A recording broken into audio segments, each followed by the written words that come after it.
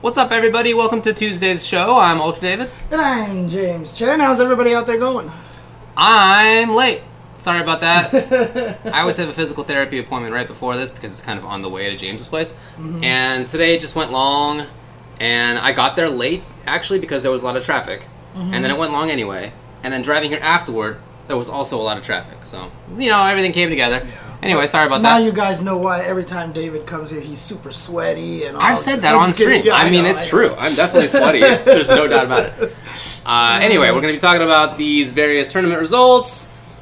Each of us went to an event this weekend, quite different ones. We'll talk about those. Yeah. We'll talk about some 5-5 matchup stuff. We'll get into debates about FGC villains, and we'll be talking about some interesting viewer choice topics. We'll have to see which one came out on top of that. Okay. Other stuff as well. There's various other news, and then we'll chat about the CTWC. That's right. Yeah, that was a lot of fun. Hi. I bet. But yeah, let's start with ECT. East Coast Throwdown was this past weekend. I went, and it was my first time going to an ECT. Yeah, I haven't been able to go to one. It makes me sad because obviously I want to support L.I. Joe as much as possible. But right now it's ranking events and stuff like that, so they haven't had any reason for flying me out there yet. For sure. But for you, it was a Mortal Kombat. It was a Mortal premiere. Kombat Pro Competition premiere or stop or whatever. And it's it called. closed on Mortal Kombat, didn't it? Or did it close on Yeah, it was the last game. Yeah, okay. It was. Yeah, it's a good event. I mean, just before we get into results, I really had a good time at it. It was, at the same time, it had a good blend of new school and old school feeling tournaments in sort of like a smaller combo breaker, I would say. Right. Where there's definitely the grassroots feel, which is great, but at the same time, there's not the old school problems of old tournaments of it starts late, goes until 3 a.m, right? The old it's stuff. It's an East Coast tournament that's on time. Bam, exactly. It was great, man. I really had fun at it. Super chill. There was an arcade room where I played Third Strike. I'm not sure. Not competed. It's not competed. I mean, are you just rusty? I mashed or something? at Third Strike. I don't even know what to tell you. It was awful. But it was still fun, and I watched other people play Third Strike better than me. That was good.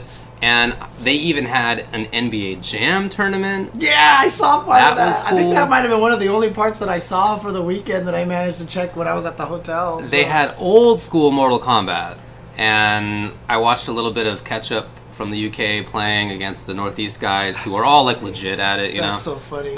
Because there actually was a legit Northeast early MK scene, and some of those dudes are still around. So that was cool to watch. It's a lot of people who I don't see very often. Some people who travel, all over were there, obviously. Mm-hmm. But then there were also people there who just go to the stuff in the Northeast or on the East Coast.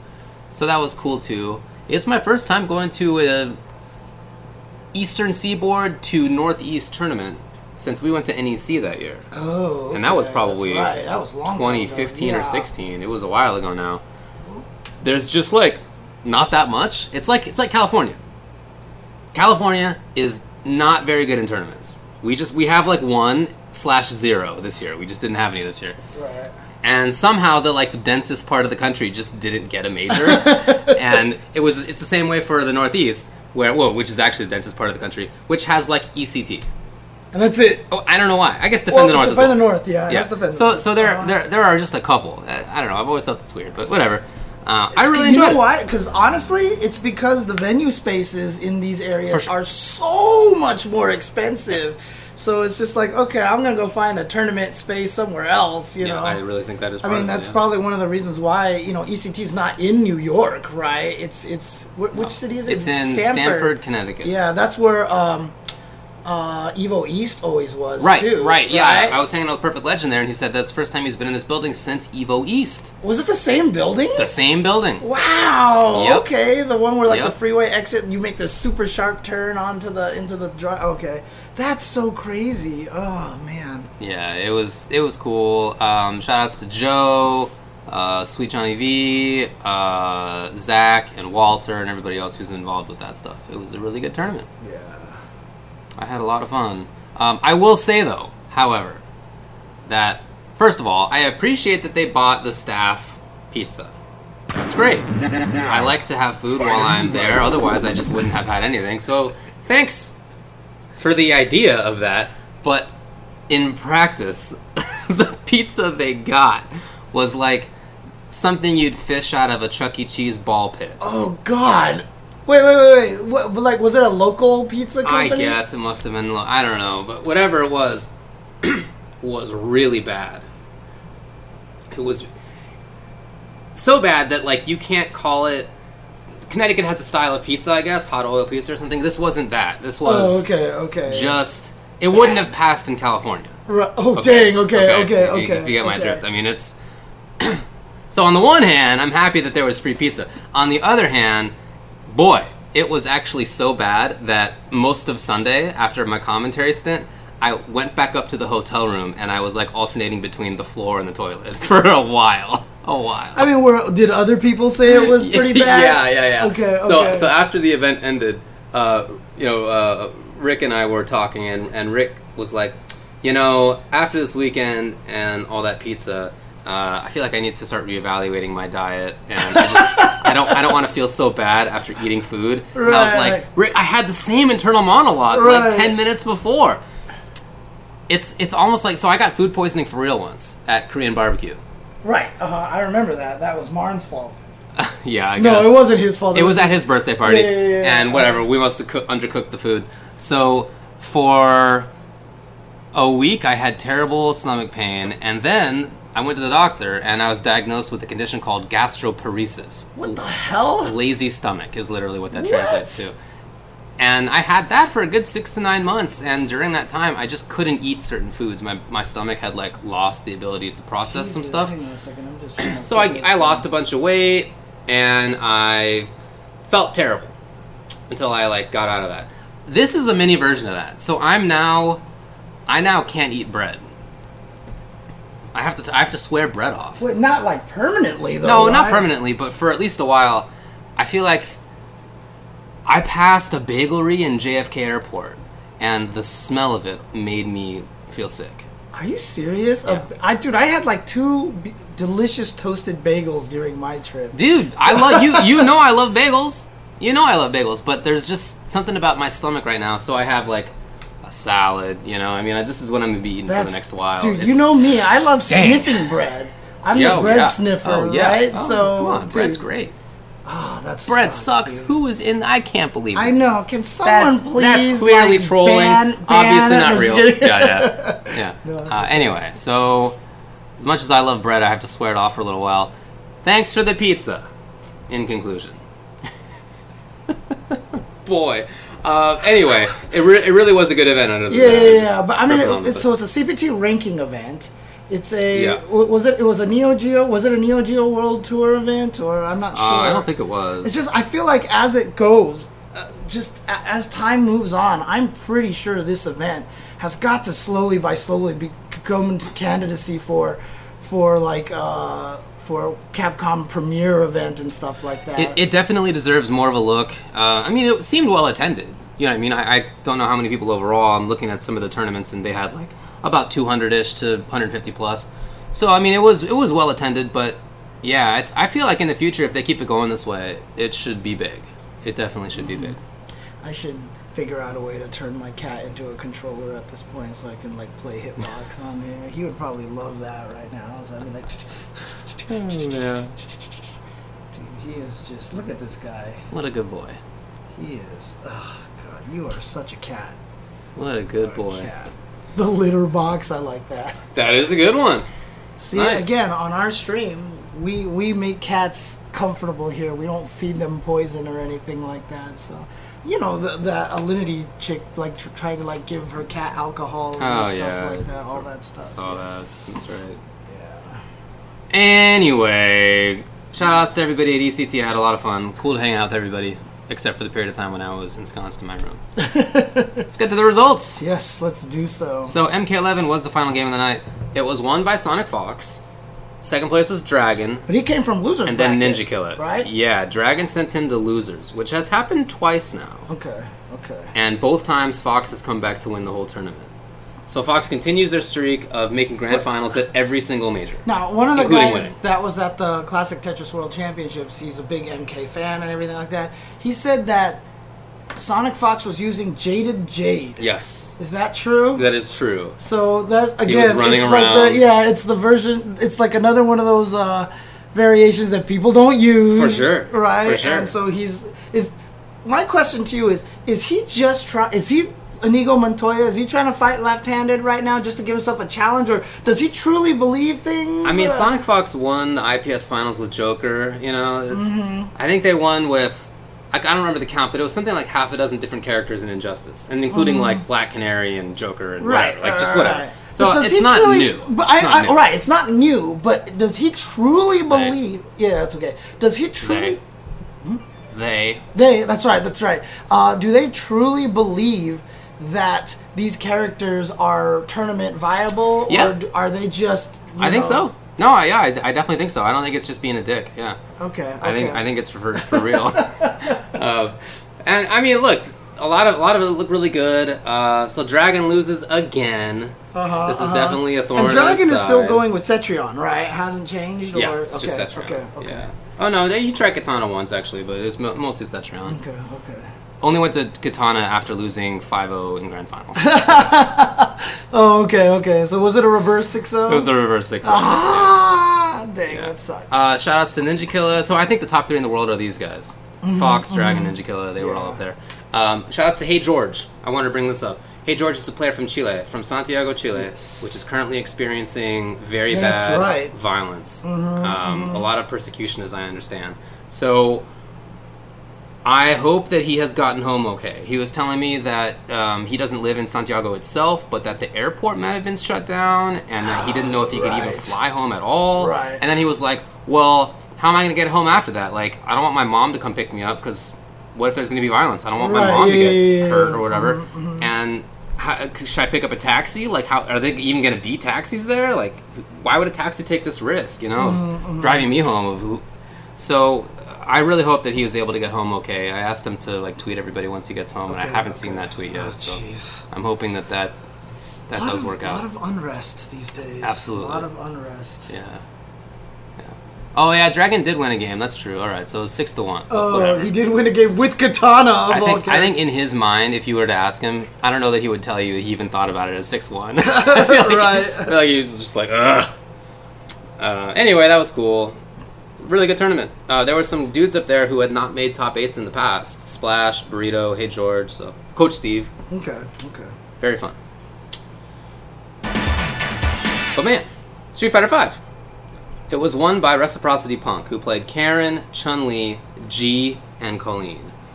Yeah. And not just that he played G, but when it was Grand Finals versus NuckleDu, who got second place, Punk mirror matched. Yeah, I heard about that. NuckleDu's G. And won. It was a G on G crime. It was. Punk.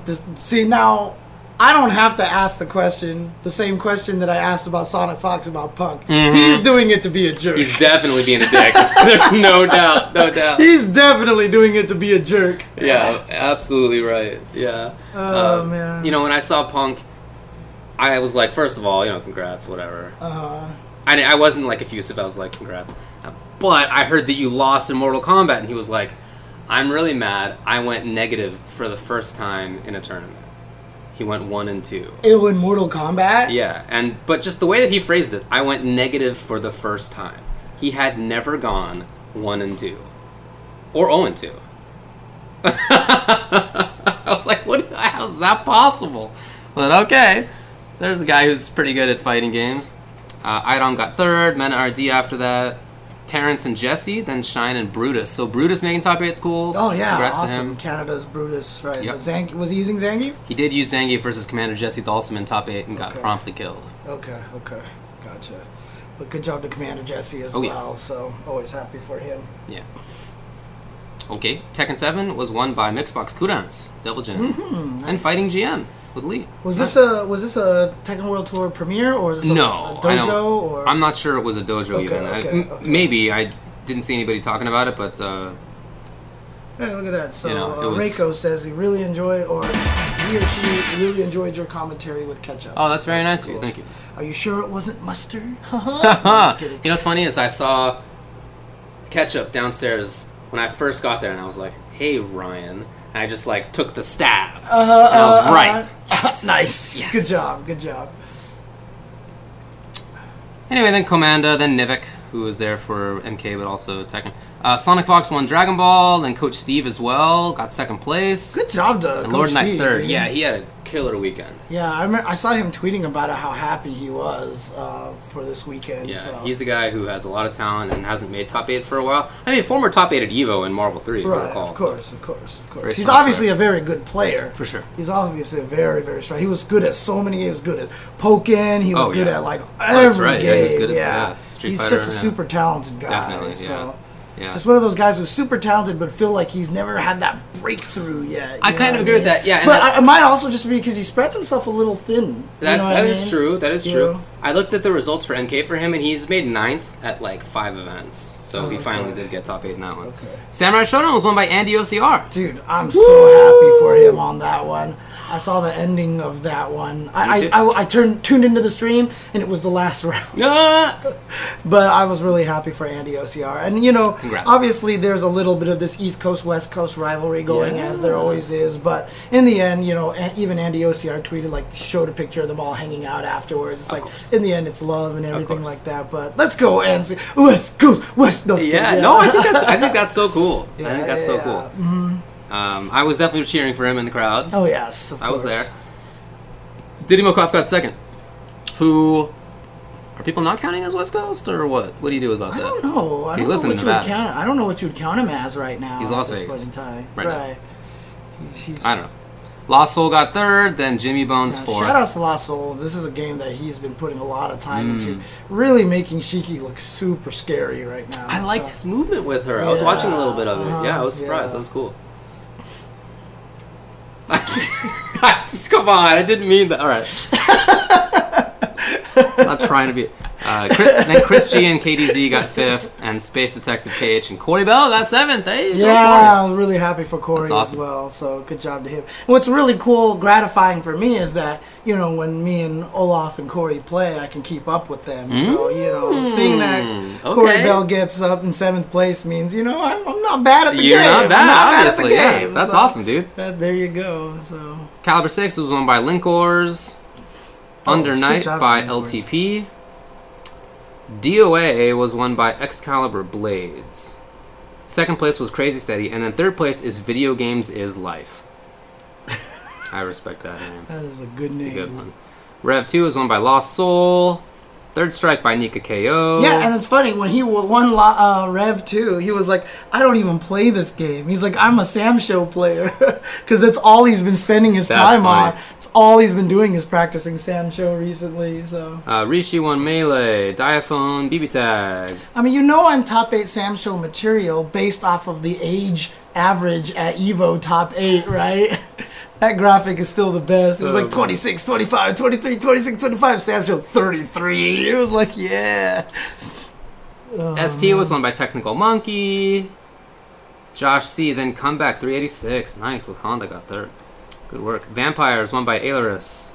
USF 4 by Alex Smith. That actually reminds me. Do you have also the results for the ST tournament that was in France by any chance? Or? I do not. Okay, we'll try to find that in a second then. All right, there's a lot of games here. If KOF won by anybody can Luis find it and Cha. just throw it in the chat as well so that you can do our research for us, that would be great. Pat Van Pelt won CVS 2. Oh, nice. Shoutouts to Pat Van Pelt. PVFP.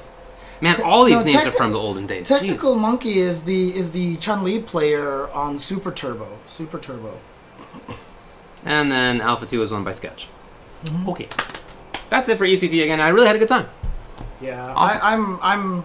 I really want to go to ECT. That's one of the events I want to go to the most. Not just because, it seems like a really fun event and all that stuff like that. But again, L.I. Joe is just one of the greatest people, period. And I just want to support him as much as I can. So, and it's a good tournament that they have out there. So. Yeah, absolutely. Not a bad one to want to support. Alrighty, let's talk about... Follow Mooncake Gaming. Nice. EGX 2019. This was a CPT Premier and the European CPT Regional Finals. So it's a Street Fighter V we're talking about right here. As to be expected, it was very well attended on the Premier side. Everybody's trying to get them points. And it was won by Big Bird. Oh, nice. Okay. Big Bird got first. Phenom got second. So Europe got first and second. Right. Nice. Big Bird's been on fire. This is the second year in a row that he won the Europe Finals, which he also did. Right. The Europe Finals were won by Big Bird, Infectious second, Problem X third. Mm-hmm. Yeah. So shout outs to him for 2 years in a row getting the European Finals championship. Super cool. The top 8 for the Open was Big Bird, Phenom, Cien, NL, Angry Bird, Dogura, Itazan, Oil. It was a good one. I watched a little bit of it when I could. Nice, nice. As I mentioned, I may have been in my room for a while. He won both of the tournaments. Yeah, that guy is. He did. He's extremely good. I mean, it's think about his second place Evo. Yeah, like think about since Evo, right? I feel like he's been in grand finals like almost every time. It's just one of those things. A lot of times, it's really interesting. It can't be understated the psychology of a player when you get to something like second place at Evo, and you're just like, man, I was one away from winning this thing.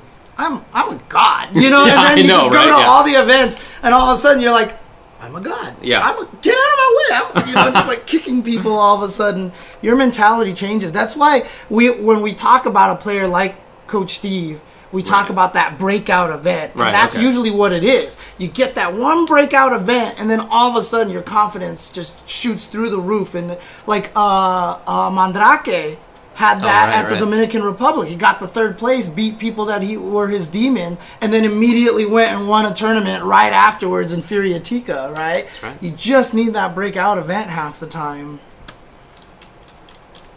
Yeah, it's not the first time that Big Bird's won something big, right? But in the last few months, I just, anyway. Top 5 in the world? Yeah, like probably so, clearly, right? Yeah. Yeah.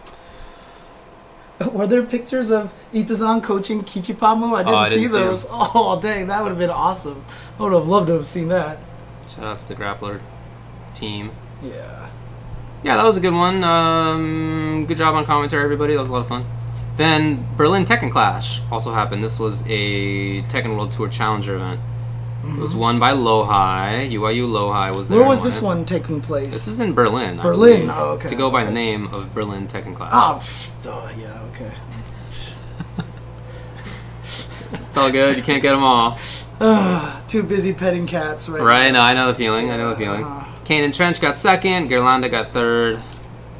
Kuiper, Super Akuma, and John Ding. And then Cherry Berry Mango. Yeah, Lowhigh is doing really well. He just won something recently as well, so Lowhigh is definitely... God, there's so much cat hair everywhere. Yeah. I also know about that. Callisto says he's going to change the name of his monthly to Berlin Tekken Clash. I mean, why not? Yeah. Shoutouts to 9th place finisher EE Harry Potter. There's some good names in here, actually. Sweaty Fingers also got 13. Definitely can't be the same Harry Potter that we know from Marvel days. No way. No. He definitely wouldn't call himself Harry Potter anyway. Exactly. Reinhardt got 25th. Nice. Cool. All right. What else happened? There was also a Smash tournament that was called Rising Stars at EGLX. It's so funny that there was an EGX and an EGLX. Yeah, and funny that it was called Rising Stars. I don't know the story behind that, but anyways, Smash Ultimate was won by ESAM. Clearly not a rising star. He's just like been good. It's like not news. Rising Star. Rising Star ESAM. Second place was Black Twins 13. Melee was won by Hungrybox. Second place Mewtwo King. Rising Star Mewtwo King. Maybe he'll be around in the future. We'll see. Yeah, sorry about that. I'm trying to find the Super Turbo tournament results here. Find a new rival. Because Killer Miller and Eugene were flown out to the event. Oh, is that so? I'm pretty sure this was the XCST tournament, or X Street Battle is what it is. Ooh, thanks DJ Sephiron. And Inky Guy. Nice work out there. Yeah. Well. X Street Battle, in Lyon, France. Let's see if I can find it on the old Smash.gg. All right. But shout outs to Inky Guy and DJ Sephiron, as you said. There were some good matches in Street Fighter League. Yes. Last Thursday. It was cool. Inferno beat Storm. So it was actually JB's Rashid that got the OCV. Because Mojo Mika beat Punk's Colleen. Oh, really? And then JB had to do the OCV. So shout outs to JB for making that happen. Nice. Gale beat Spirit, including like Knuckle Dude beating Sabin. For Spirit, CJ beat Shine. Other than that, Rob TV beat Idom and Knuckle Dude beat CJ. Then Frost beat Psycho. It was 3-2 also. It was really good. I can't find the X Street battle results on Smash.gg. They only have 2018. They don't have 2019, so I can't find the results anywhere. If there's anybody in the chat that has access to the X Street battle results, please let me know, because I would love to get those results for this current year here. Dual Kevin did some good work. He beat both Automatic and Smug. For Psycho, Samurai beat Dankadias. You got some good matches out there. I really like SFL. I think they do a good job. Yeah, it's one of those things that, you know, when it first announced it, I was like, you know. We were definitely negative. Yeah, I was and then too. as it's gone, I like the vibe of it. I feel like the production they're doing really well. I like the interviews that they do with everybody. Every week they have a different interview with a different player, and it's really, really cool. Yeah, so. I agree. It is very nice. Good work to everybody.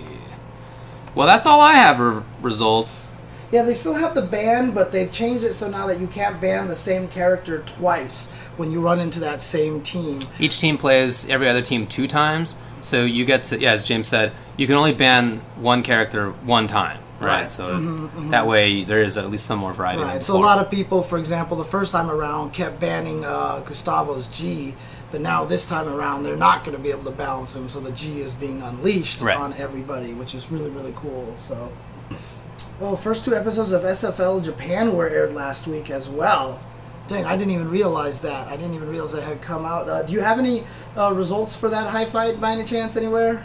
I watched a little bit of it, but I don't know what the results were. Yeah, they were doing a lot of good production stuff over there too. Their little intro video was really, really good. Dude, yeah, their esports intro video was actually good.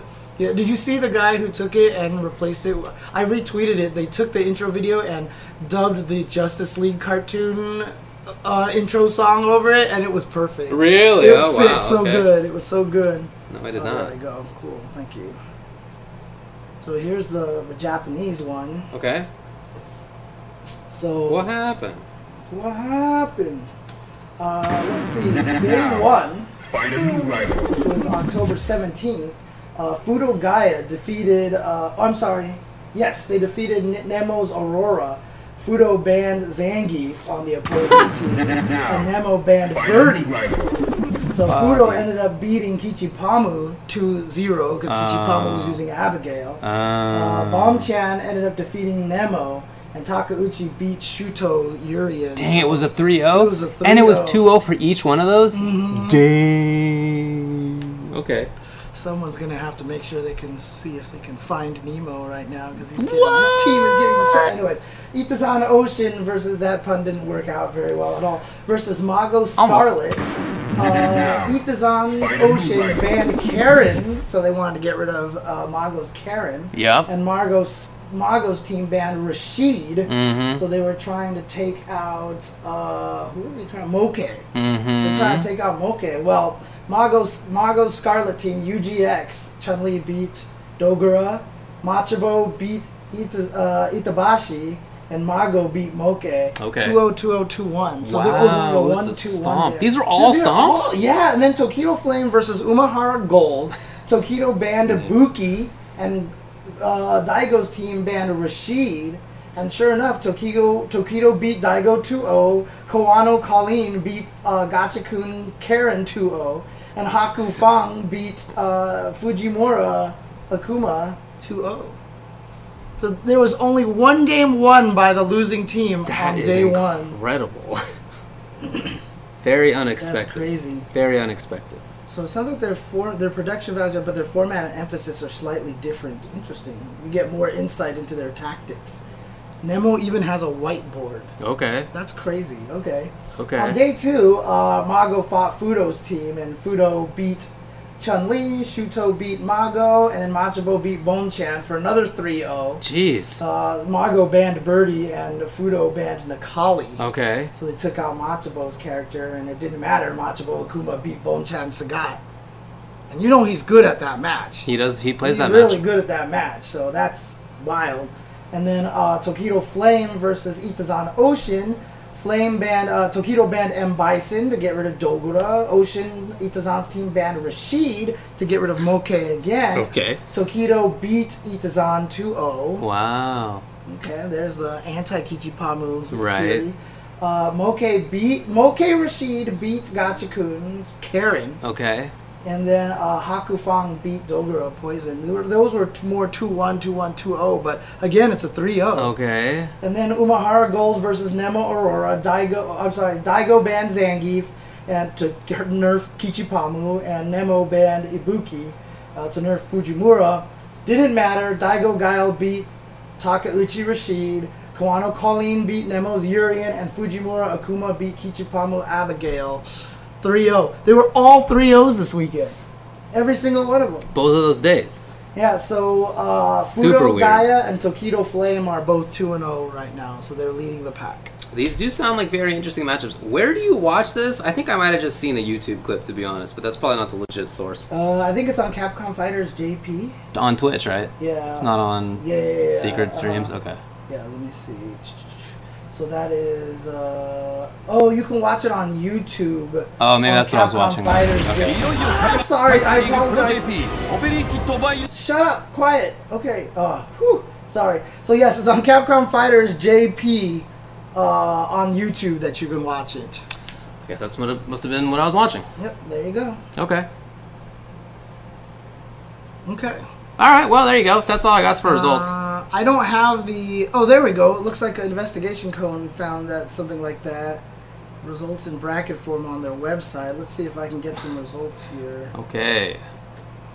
X Street Battle, solo brackets, team brackets. It's loading. It's on challenge. Challenge. It's on challenge. Okay. Wow, So it this looks is going to be a like- beast. Looks like it was won by Fujimon against Shogatsu. That's not the grand finals. That's not the grand finals. Ooh, okay. It was still won by Fujimon. That's funny. Still won by Fujimon, but second place was Matsun. Which makes what? sense, because Matsun is basically a monster. What happened in the old losers? Losers bracket, Matsun defeated Zagi, who is the French player. He's really, really good. Apparently. I played him at the...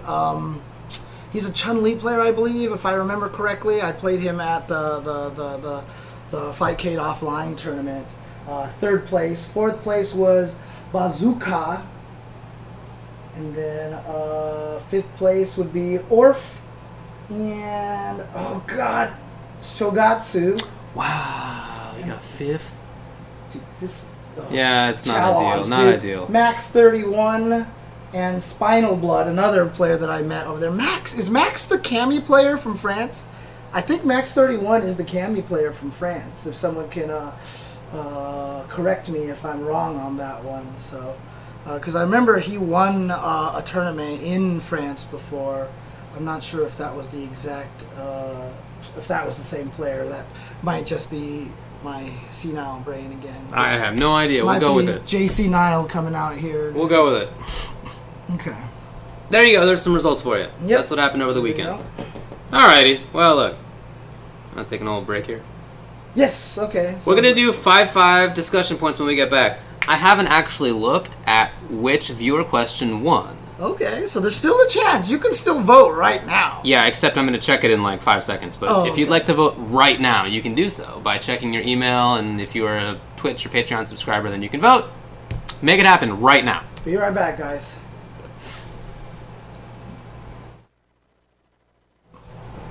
Well, it looks like the other kitty has decided to grace us here on the table. Oh, hey, can I get a fork? Oh, yeah. Thanks. No problem. I'll fork you right now.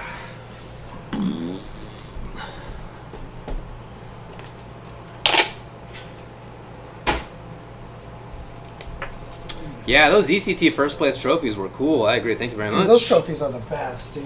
Those trophies are so good. I really wanted to make sure I could find a picture with the trophy in there. I literally searched for East Coast Throwdown trophy to find this picture because it's so good. Like, shout outs to Roadrunner Records for supplying that. And I really wonder too, if you took one of those records and threw it into a player, would it actually play? Would there be anything on the records? You know? That's a great question. You know what I would hope it would play? I would hope it would play like True Love Making, you know, or That something would be like just so good. It'd be so amazing. And then the other one too is, or if they had a, obviously since it's L.I. Joe's tournament, you would also be cool to have like some sort of Third Strike song on there too, right? So. You know, Joe was playing Third Strike as well. Oh yeah, I'm sure he was, dude. Yeah, he he's loves not that great here game, anymore. dude. It's his favorite game. I mean, he beat me, but to be clear, I'm very bad. And Do you feel like it's just out of practice at this point in time? Yeah. Okay. We need to start going back to Oryx place we probably and play should. some Third Strike there, because I want to learn it too. let me toss this. True love we're making. Non-assist. Yes. Or either that, or it would be like Birthday Train or something. It's gonna play David's favorite song, right? Oh, yeah. That is bullshit, Blaze. Anyway. Kichi Palma was at the Third Strike Co-op Cup. Was he playing? Kichi Palma plays Third Strike? I don't know. Maybe he was. He's just like there 8 years visiting. old. How's that possible? Yeah, I know. Well, I mean, let's get to the Classic Tetris World Championships. Yeah, okay, and all right. We'll talk about that in a little bit. So. All right, fair enough. Dang. Fair enough. I watched some of it, by the way. Oh, yeah? Oh, cool. I Nice. did. Again, I was up in my room for quite a while. all right, I'm good. The blocks were falling on stream and boy. in the hotel room. Man. Yeah, I had to burn a bunch of them, as you might say. Bunch of lines. Oh, man. All right, well, I'm good to go. The ads are done here. Nails are sharper than ice. Is ice sharp? Ice can be terribly sharp. Yeah, and if you watch, like, for example, Die Hard 2, you know, you could do some crazy things with icicles. All right. Okay, you ready? Yes. What kind of salad is that? It's like tofu? Yeah, it's like Trader Joe's salad with tofu or some nonsense. I don't know. All right. I just need to not eat anything that resembles, like, bread or anything. So you did go to the doctors and they said you can't eat anything bread? Oh, no, not this time, but last time. Last time, right, I did. yeah, and it wasn't okay. actually bread. It was that I couldn't eat anything complex. Okay, I had to okay. only eat processed foods. Oh, dang. So in other words, It's gross. you're pretty sure it's the same kind of thing this time? It's just the same feeling. Okay. Same feeling. Okay, gotcha. Okay. Yeah. All right. Okay. As I was saying, tofu is amazing and meat is overrated. Anyway, let's get to 5-5 matchup. Do you want to talk about... Hang on. You can't just drop a different kind of bomb and run like that, okay? You're right. Tofu is amazing. Yes. But meat is amazing too. Meat is I can do without amazing. Meat is amazing. Whatever. James, David. do we need FGC villains? Yeah, this topic came up at some point in time, and I wasn't even sure where it came from. Here's my understanding. but- It's that some dude at, like, Xanadu or whatever... Lost, like... Yeah, he got chatty and said that nobody could beat him, including, like, the best, like, Goichi or whatever. Right. And then he was like, look, money match me or whatever, and somebody took him up on it, Sage. And then at ECT is where they agreed to do it. This dude didn't show up even for the first day or two. Ultimately did show up and got trashed. 0-10. Well, I heard it was 0-10. Apparently, he, like, stomped on Sage's cord, and so the match disconnected, or the controller disconnected, so it paused, and so he took that game, so it was 10-1. And then he jumped on stream. yeah, and then right? afterward they interviewed both players, and you know the guy was kind of a dick, and he was just like, "Look, he didn't accept it, right? He was like, look, it's just this is today." Like he didn't wasn't like a coming to sort of any agreement about it. So. And so that's how people started talking about, does FGC need villains? I guess. That's how everybody talked about it. That's what I heard. I don't know if you saw my tweet. No. I retweeted my very famous tweet, and I was like, why are we talking about this when the ultimate villain has existed all along? So there you go. So what, you? Yeah. James Chen, the villain. My suck my nuts assholes tweet. So there you go. There you go. So, you know, is it...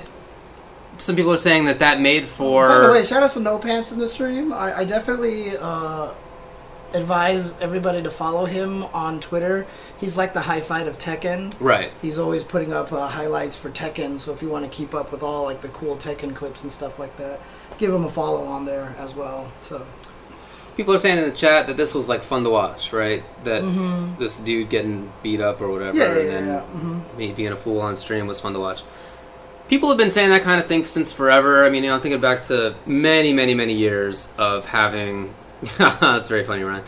Of having villains. I mean, I don't know that we called them villains back in the day, it's but like heels. You know what I mean? Did we even call them heels? I don't know. We did before. Yeah. I remember a long time ago when F-Champ was at the height of his. No, I'm thinking even like SRK days. Like, there were dicks, but I don't know if we ever kind of heel. Like DSP was always people kind of acted that way. I'm saying, did we call them villains and heels? Yeah. I don't think no, so. No, not back then. Not back then. No. It was not as theatrical.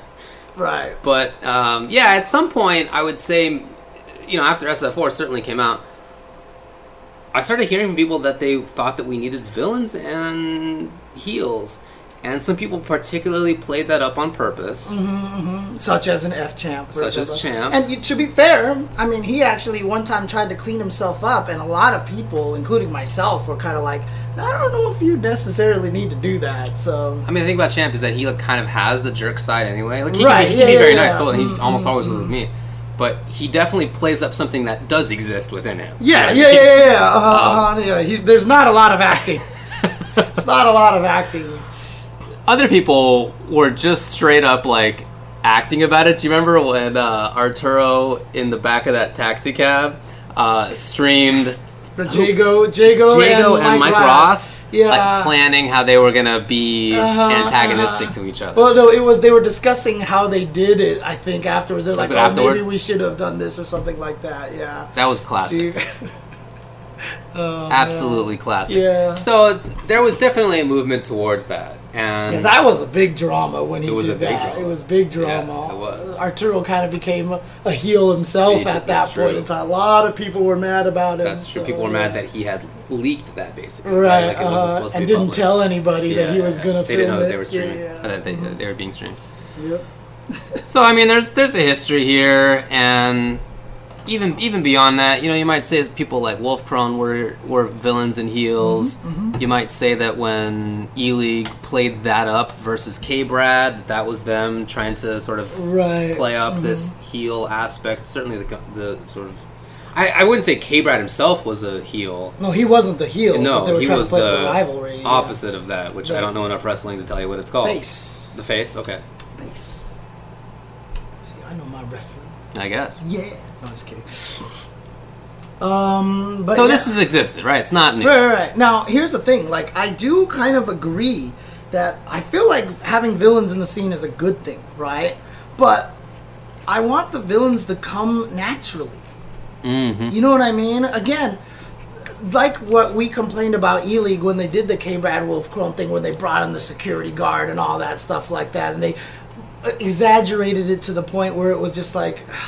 I don't want that kind of thing, right? Yeah. Now, I do like I said, having the concept of a villain. I'm coming from, for example, the poker scene again, because I draw a lot of parallels to it, because WSOP got really popular once the players became more highlighted. Right. And you had guys like Phil Hellmuth, who were clearly a heel. You know what I mean? He was a great heel.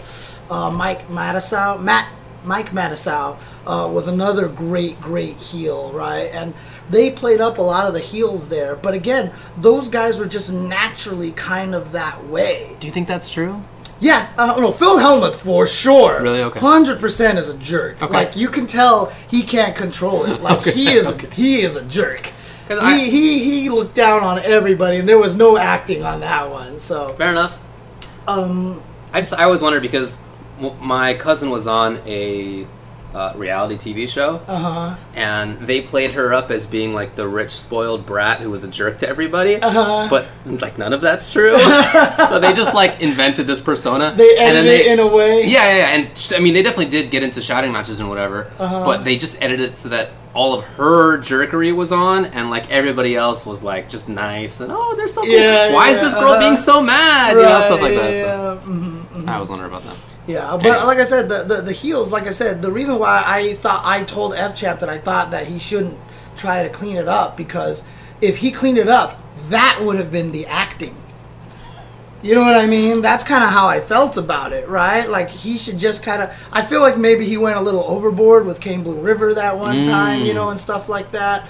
But, like, you know... He actually said later that he felt that he went overboard. He said he felt he went overboard a little there, too. But I do feel like, you know, having villains like that is fine. Okay. I don't think it's a problem. So, sort of like naturally developing. But naturally, so Wolfchrome, for example, is a naturally developed villain, right? He started out, he was kind of a rival. He was kind of on the side, he was a face for a while because he was the one upsetting Ricky and Justin at tournaments and stuff like that. Right. But then eventually he kind of had this heel turn. Right. And then he became one of the heels.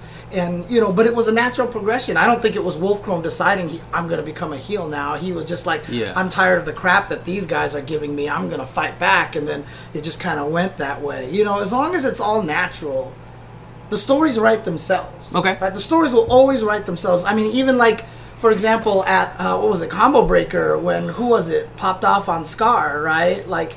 Daddy. Buffalo. Yeah, Buffalo. Like, that kind of put him into a heel role. Sure. But at the same time, it was natural, right? Yeah, he's it super nice, happened. actually. Yeah, he's super nice, but whatever. You know, like, you get that. Tweety is another one, for example. He's kind of put himself into the heel role. Yeah, okay. You know what I mean? And again, those things are all natural. Tweety, of course, also might have gone a little overboard on some aspects. I mean, as he said as well. Yeah, and he's acknowledged as well. Yeah, for sure.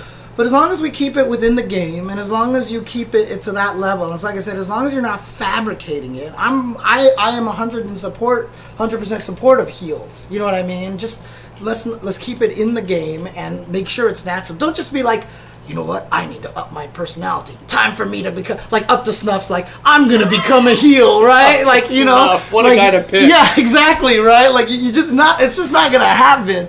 Like, we can't have that happen. So. Yeah, I'm trying to think of that guy like being mean at all. The Bronson, for example, is another great heel. Right? Okay, yeah. So. The Bronson heel is very funny. I mean, it's not. He's not being a dick. Maybe he is, but it's not. He's very funny in doing it. Yeah, of course. It's not pure jerkery. Yeah. There's a lot of humor. Yeah, even Nemo versus Itazan, just like initial D Volvo here says. You know, Nemo kind of put himself into that heel position a little. I would say that's just a rivalry. That is definitely a rivalry. I wouldn't classify that as being either guy being a heel or a villain or anything. Probably true. True. I'm very happy to have rivalries. Yes. In-game rivalries, I think, are great. I mean, even if they're based around something else outside of it that's, like, reasonable. Like, geography or whatever. Like, there's reasons to form a rivalry. Yeah. I'm definitely cool with that. I think that, as we've often said, it spurs people to get better. That's great. It's really fun to watch. That's great. You might have a rooting interest on either side, right? I think that's cool. I'm definitely in favor of that stuff. As far as the heel thing goes, yeah, I really just don't want it to be fake, and I don't want...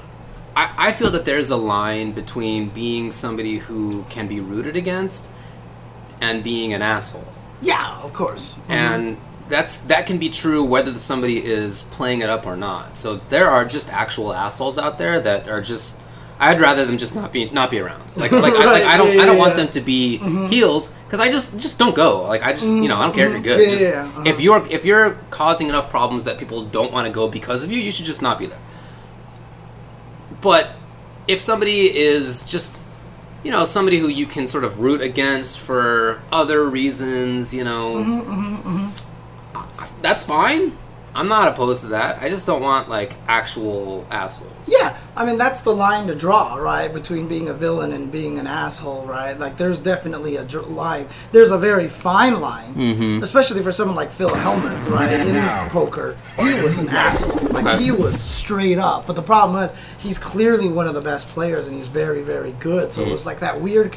He was more F-Champ style, you know what I mean? Like, he would berate people and everything like that, but you could never... directly just like hate him because he was so good. You know what I mean? It was one of those weird situations, but even still, I feel like he kind of went too far a lot of times too. So I definitely do not want the assholes in the scene. Yeah. You know, that once you're trying to, as soon as you start, so the line is this. Okay. Just don't get personal. You know what I mean? Like, don't start making fun of somebody's, relatives or like don't pick at somebody for their gender, yeah, or personal their appearance, yeah, right, stuff like that, right? As long No need for as that. long as you're like, you know what, yo, your katana is ass. Like, why are you even busting out this character? You know, play your main kind of thing. You know, like that's cool. But as soon as you're like, you know, you're ugly, you're whatever. Like that's where we draw the line at that point. in Yeah, time. no need for that stuff. Keep it in the game. So Yeah. And I've seen people say that, I try to sort of bring in the history of this. I've seen people say that this has been around forever and it hasn't been a problem. But I think that's not a great mindset to have. Mm-hmm. It was not good when, like, Dark Prince was... Oh, yeah. That wasn't... Nobody thought that was good. Well, Dark Prince actually, like, physically threatened people with knives and stuff. Yeah. Yeah. At the time, we didn't like that. Mm-hmm. Right? Even back then, yeah. And you know what? I think Vi had a really wonderful tweet recently, you know, because a lot of people, there's a lot of old school players out there that keep talking about, like, oh, the FGC has gotten too soft and all this stuff. And Vi said, you know, like, oh, you want to keep it like how it was? You mean when we just, like, fought all the time in parking lots and, you know, called each other racial slurs and stuff like that? He's like, it's just not like that now. Like, good luck with that today. We have accountability now. It's just one of those things that when you mature, you realize that this is not healthy for anybody. Just because we did it when we were kids doesn't mean that we should keep trying to do it. Thanks for all the follows, by the way. Yeah, high five, everybody. I think it's been fascinating. And I realize every generation of humanity has gone through this, but I'm finally going through it. Where you sort of grow up and see people who don't continue to change their opinions. They just pick an arbitrary spot in time, and then that's the golden age for them. Right. Again, literally billions of people have gone through this, but now I'm finally doing it, and it's like very interesting to see from a personal perspective. It's really interesting because when you're young, you hear all these people talk about stuff, and the old people are like, "Oh, you'll understand when you get older," and then when you do get older, you do actually kind of understand. You actually do kind of understand. Yeah, but at the same time, there can be like a weird myopia about it. Where when you're the person who thinks that the golden age exists and it was back there, you forget about a lot of the stuff that actually sucked at that time. You focus in on the positives of it, and so when people talk about the fact that there were villains back in the day, it was cool. We liked it. Why is everybody so soft today? You didn't like it. Maybe you did, and maybe you're the asshole. Maybe you're the asshole. Yeah. But on top of that, if you're not the asshole, you didn't like it. See, there's a lot of other things that you liked, and so you view this time period as being like the golden age that we should return to, but it's not real. The thing that you'd like to return to never existed. It was funny. I still remember during the Street Fighter 4, like when Street Fighter 4 was at its prime, I would get interviews and people were like, what do you consider the golden age of fighting games? Because I was super old school and I had been there the longest time. And I always surprised everybody when I was just like, right now? Yeah. I was like, this is the best we've ever had it, right? And he's like, really? You don't think it's like gotten softer? I was like, no, dude. Like, people are watching all over the world and everything, you know. Like, I think the golden age of fighting games currently is right now again. Yeah. Because we have so many good games. Like, to the point where you can't talk shit about any game. They're all so good right now. They're all super good, and that's great. Oh, yeah. It's bad for time and makes me sad that I can't play every game, but at the same time, it's just like, oh, I'm a BB Tag fan, I'm a Sam Show fan, I'm a Soul Calibur fan, I'm a whatever fan, and it's a wonderful time. Like, we've never had a slew of games this balanced with this many eyes watching it. In a long time. Yeah. And it's online, not necessarily. Okay, well. All right. But yeah. In addition, it's no virtue to be hard. Like, I don't particularly want to go back to a time where you could just be a dick to everybody and it was accepted. Or maybe not to everybody. Maybe you like picked a group, as people did. I remember the arcade days. Oh yeah. You picked whatever racial or sexual preference or whatever group, and you were a dick about it. And I hope we don't go back to that. To the extent that that's what people mean by we've gone soft, good. I'd much rather be soft. I think that's more important. I yelled at somebody one time at Southern Hills Golfland, and I totally was like telling him that I told him like no one likes him and everything, Damn. And I just like Even went off James. on him. So, you know, it happens. Happens. Look, I've been a jerk as well. I'm not clean when it comes to that. But you know, you live and learn and you move on, right? I mean, yeah, exactly. It should not be the same as it was. We should continue to get better, and I think that we are doing that. So. Yep. Anyway, I think it's cool to have rivalries. I definitely am in favor of that. I think it's cool if there's like a sort of naturally developing some person to root against, right, as long as they're not a true asshole. Which seems pretty reasonable to me. Yeah. So, yeah, we're just at a time where we just have to be more accountable about stuff. Absolutely. You know what I mean? Because, anyways, I'm going to end up repeating myself, so it's okay. It's Okie doke. Can I tell us why we yelled at him?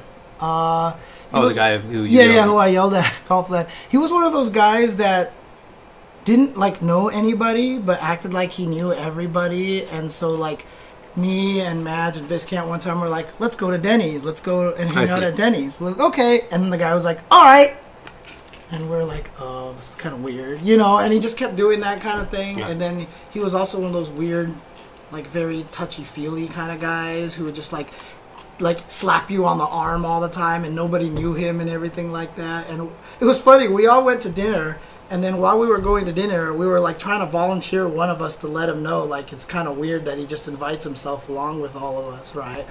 And Madge was like, fine, I'll do it, right? And then during dinner, he never did it. Never happened, right? And so then we went back to the arcade, we're all doing that, and he just started slapping me on the shoulder at one point randomly for absolutely no reason. And I said, can you just not do that, please? And he said, haha, okay. And he slapped me on the shoulder again. And then I just like blew up. Okay, basically. So there was provocation. Yeah, and I was like, stop it. Look, stop hanging around us. Nobody likes you. Get the hell away from here. Don't touch me, blah, blah, blah. Oy. And Vi ran up, was like, okay. And even when I started yelling him, the guy was like, haha, okay. And almost like tried to touch me again.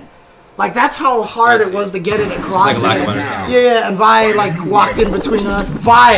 Walked in between us. He's like, don't, the Chinaman is angry. Like, don't. Good old Alex. Yeah, it was kind of funny. So, I was, I got a little frustrated that day. Like so, it, man. Yeah, it probably was. No, that was basically almost an exact quote. He's like, don't talk to the Chinaman when he's angry or something like that. Yeah, It was something to that degree. So, but I mean, again, this must have been 20 years ago, right? Oh, for more than that at this point in time. This was 2005. Oh, not 20 years ago. Oh, not 20. Oh, you're right. 20 years ago is less than that. You're 99. Right.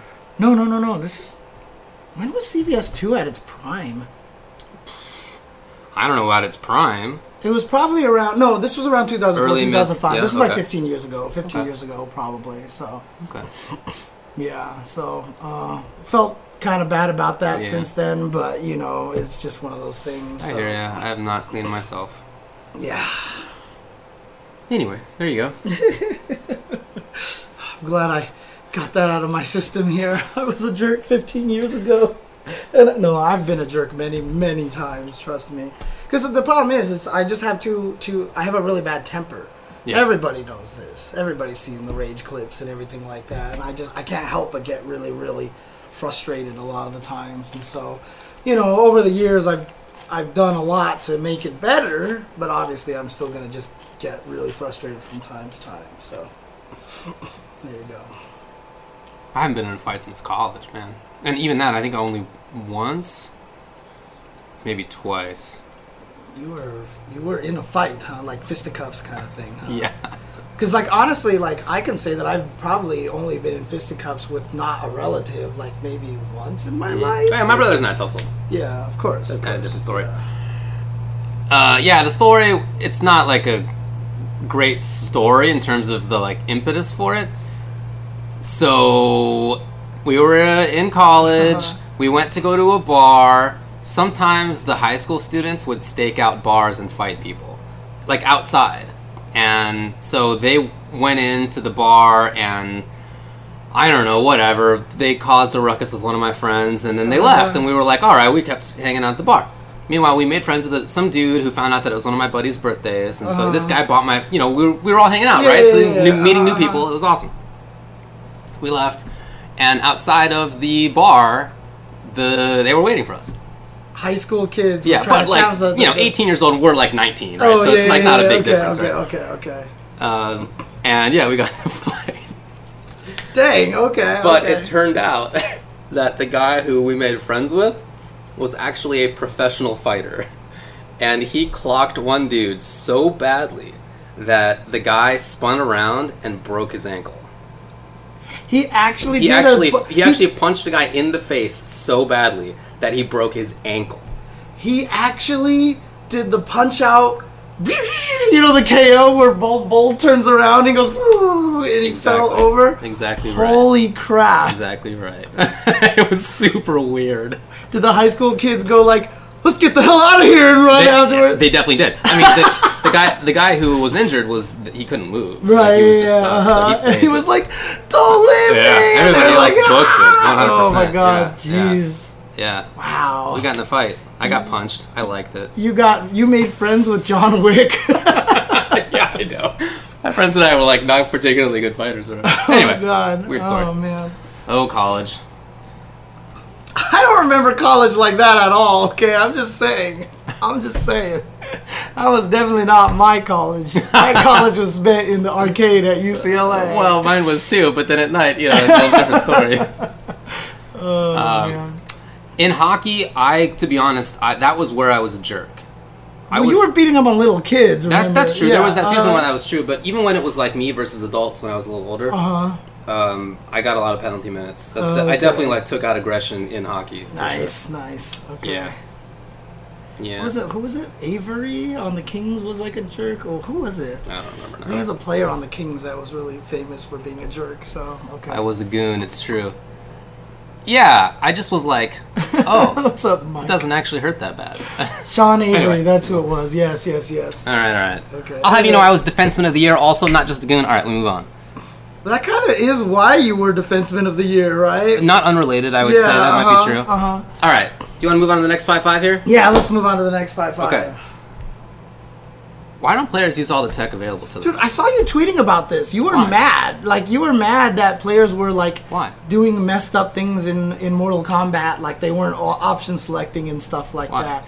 And you seemed genuinely upset about it. I couldn't tell if you were trolling or... Oh, on Twitter? Yeah, Every time I say it's frustrating in the context of NRS games, I'm referencing Tom Brady. So it's okay.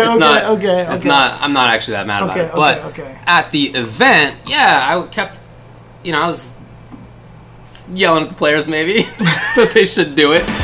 So thanks for the subscription, give a bit. So here, a recent story, right, is that as we discussed a few weeks ago, the rediscovery of these option selects in Mortal Kombat that let you only get a string out on hit. Which means you don't need to hit confirm. Or on block, you get other stuff, right? Right. For example, command grab can come out only on block, which means that if they get hit and you do the grab, you'll whiff. But if you do the grab on block, then it's good. So you'll make it so that they can still jump out or whatever. It's still solutions, but it's better. So this tech exists, and it's obviously good. Why don't people use it? This is not the only example of this in history. I mean, it took a long time for people in SF4 to adopt option selects, for example, years. Literally years. It took me a long time before I even started using plinking in Street Fighter 4. You know, when Justin first moved in, he was like, "Why aren't you plinking?" And I was like, "It's just weird. I can't get used to it. I don't want to." And he was like, "You have to." Yeah. And then I just learned it. And now that I know plinking, everything in the world is easier. Everything makes sense now. Because everything is like one frame apart. Sure. You discover CVS2 roll canceling is plinking, I guess, yeah. Yeah. Yeah, so it's not the only time this has been a phenomenon. And why? Why did people not do it? I mean, honestly, it's just that they don't take the time to learn it. I think a lot of them are stubborn about it. Okay. Like, same thing with me, right? Like, I was stubborn about learning that plinking, right? And a lot of times, a lot of times when a game is played in a fashion that you don't like, you just kind of get stubborn about adapting to it, right? One of the reasons why that I'm really bad, I'm really frustrated with frame data stuff because, I don't think that should be the basis of a lot of fighting games to be super frame data heavy, right? So a game like Sam Show appeals to me so much because there is less frame data necessity out of that. You can play through just reads and emotion and like, oh, I know you're gonna run standing C and you get hit and it's the greatest feeling in the world, right? So people tend to do that. For example, Chris G never learned plinking. Did he really Street not? Fighter 4, and he played Sakura. Remember? Wow, I didn't know he didn't do that. Yeah, he didn't plink. He just did it. Okay. And it wasn't like there's no reason not to. Plinking makes it easier, like 100%. And Chris G can learn it, but he just didn't want to. You know what I mean? He just didn't want to because to him it felt more rewarding and greater, I guess, to be able to do it without it. Wow, you know what I mean? So I just think that's where it comes from. Some people that maybe they pride themselves on. I mean, there's no coincidence that Street Fighter V tried to remove a lot of option selects because Combo Fiend hated option selects, sure. right? He hated chicken blocking in Marvel, so all of a sudden chicken blocking didn't exist in MVCI, right? There's just certain things that you just don't like and you just don't take advantage of because your brain won't let you do it. And again, that's common. I don't think anybody's at fault for thinking that way because the human brain just sucks, right? So yeah, we all have our things. I guess here's what I would say. My thoughts. Holding the bar in DDR is absolutely cheating. But anyways, continue. What? Yeah, it's totally But cheating. it's there. Yeah, but come on. It's totally cheating. Plinking, for those you don't know, is basically hitting two buttons exactly one frame apart, basically. It stands for priority linking. And because in Street Fighter 4, the way the priority system worked, it kind of worked that way. I like to say it stands for piano linking now because you're more like pianoing the buttons, and that's kind of what it is. It's just become a shorthand for the timing of hitting two buttons exactly one frame apart. Yeah, this like this. Yeah. Right. Very fast, very short distance between them. Yeah, and like I said, it applies everywhere. CVS2 roll canceling is done. Ever since I learned plinking, I could when I plugged in CVS2 one time, I was like, let's see if I can do roll cancel. I was doing it like 3 out of 4 times. I was like, what the hell? I've never been able to do this. You know, and then also the instant while runnings in Tekken are plinking timing. Like a lot of things are plinking timing. These option selects in MK11, for example, you have to do almost plink timing. So it's just gotten away from the meaning that it had in SF4. Now it just means the timing. Right. Anyway, here's a quote about why it is that Mortal Kombat 11 players are not doing all these option selects. There's a great question in the chat. I just want to say, because it's completely out of context, what's your stance on shooting your hand to reload? I 100% did that on House of the Dead. So the way that you reloaded in House of the Dead was to fire at the screen, and you had to fire away from the screen to shoot, right? Oh, interesting. So you could just put your fingers as right long as here. it didn't connect on the screen. Yeah, so you go fire, fire, fire, fire, fire, fire, cover the front, fire, reload, fire, fire, fire, reload, fire, fire, fire. I 100% did that. Yeah. I was always one of those people that if it was in the game, you take advantage of it. That was just the way it worked. There's literally a bar in DDR. It's right here. Yeah, but it's right here. That just means you have no skill. So okay, but to go back 8 seconds to what you just said. Yeah, I know. No, honestly, the bar though, there are some songs in modern DDR that I don't know if you can finish it without it.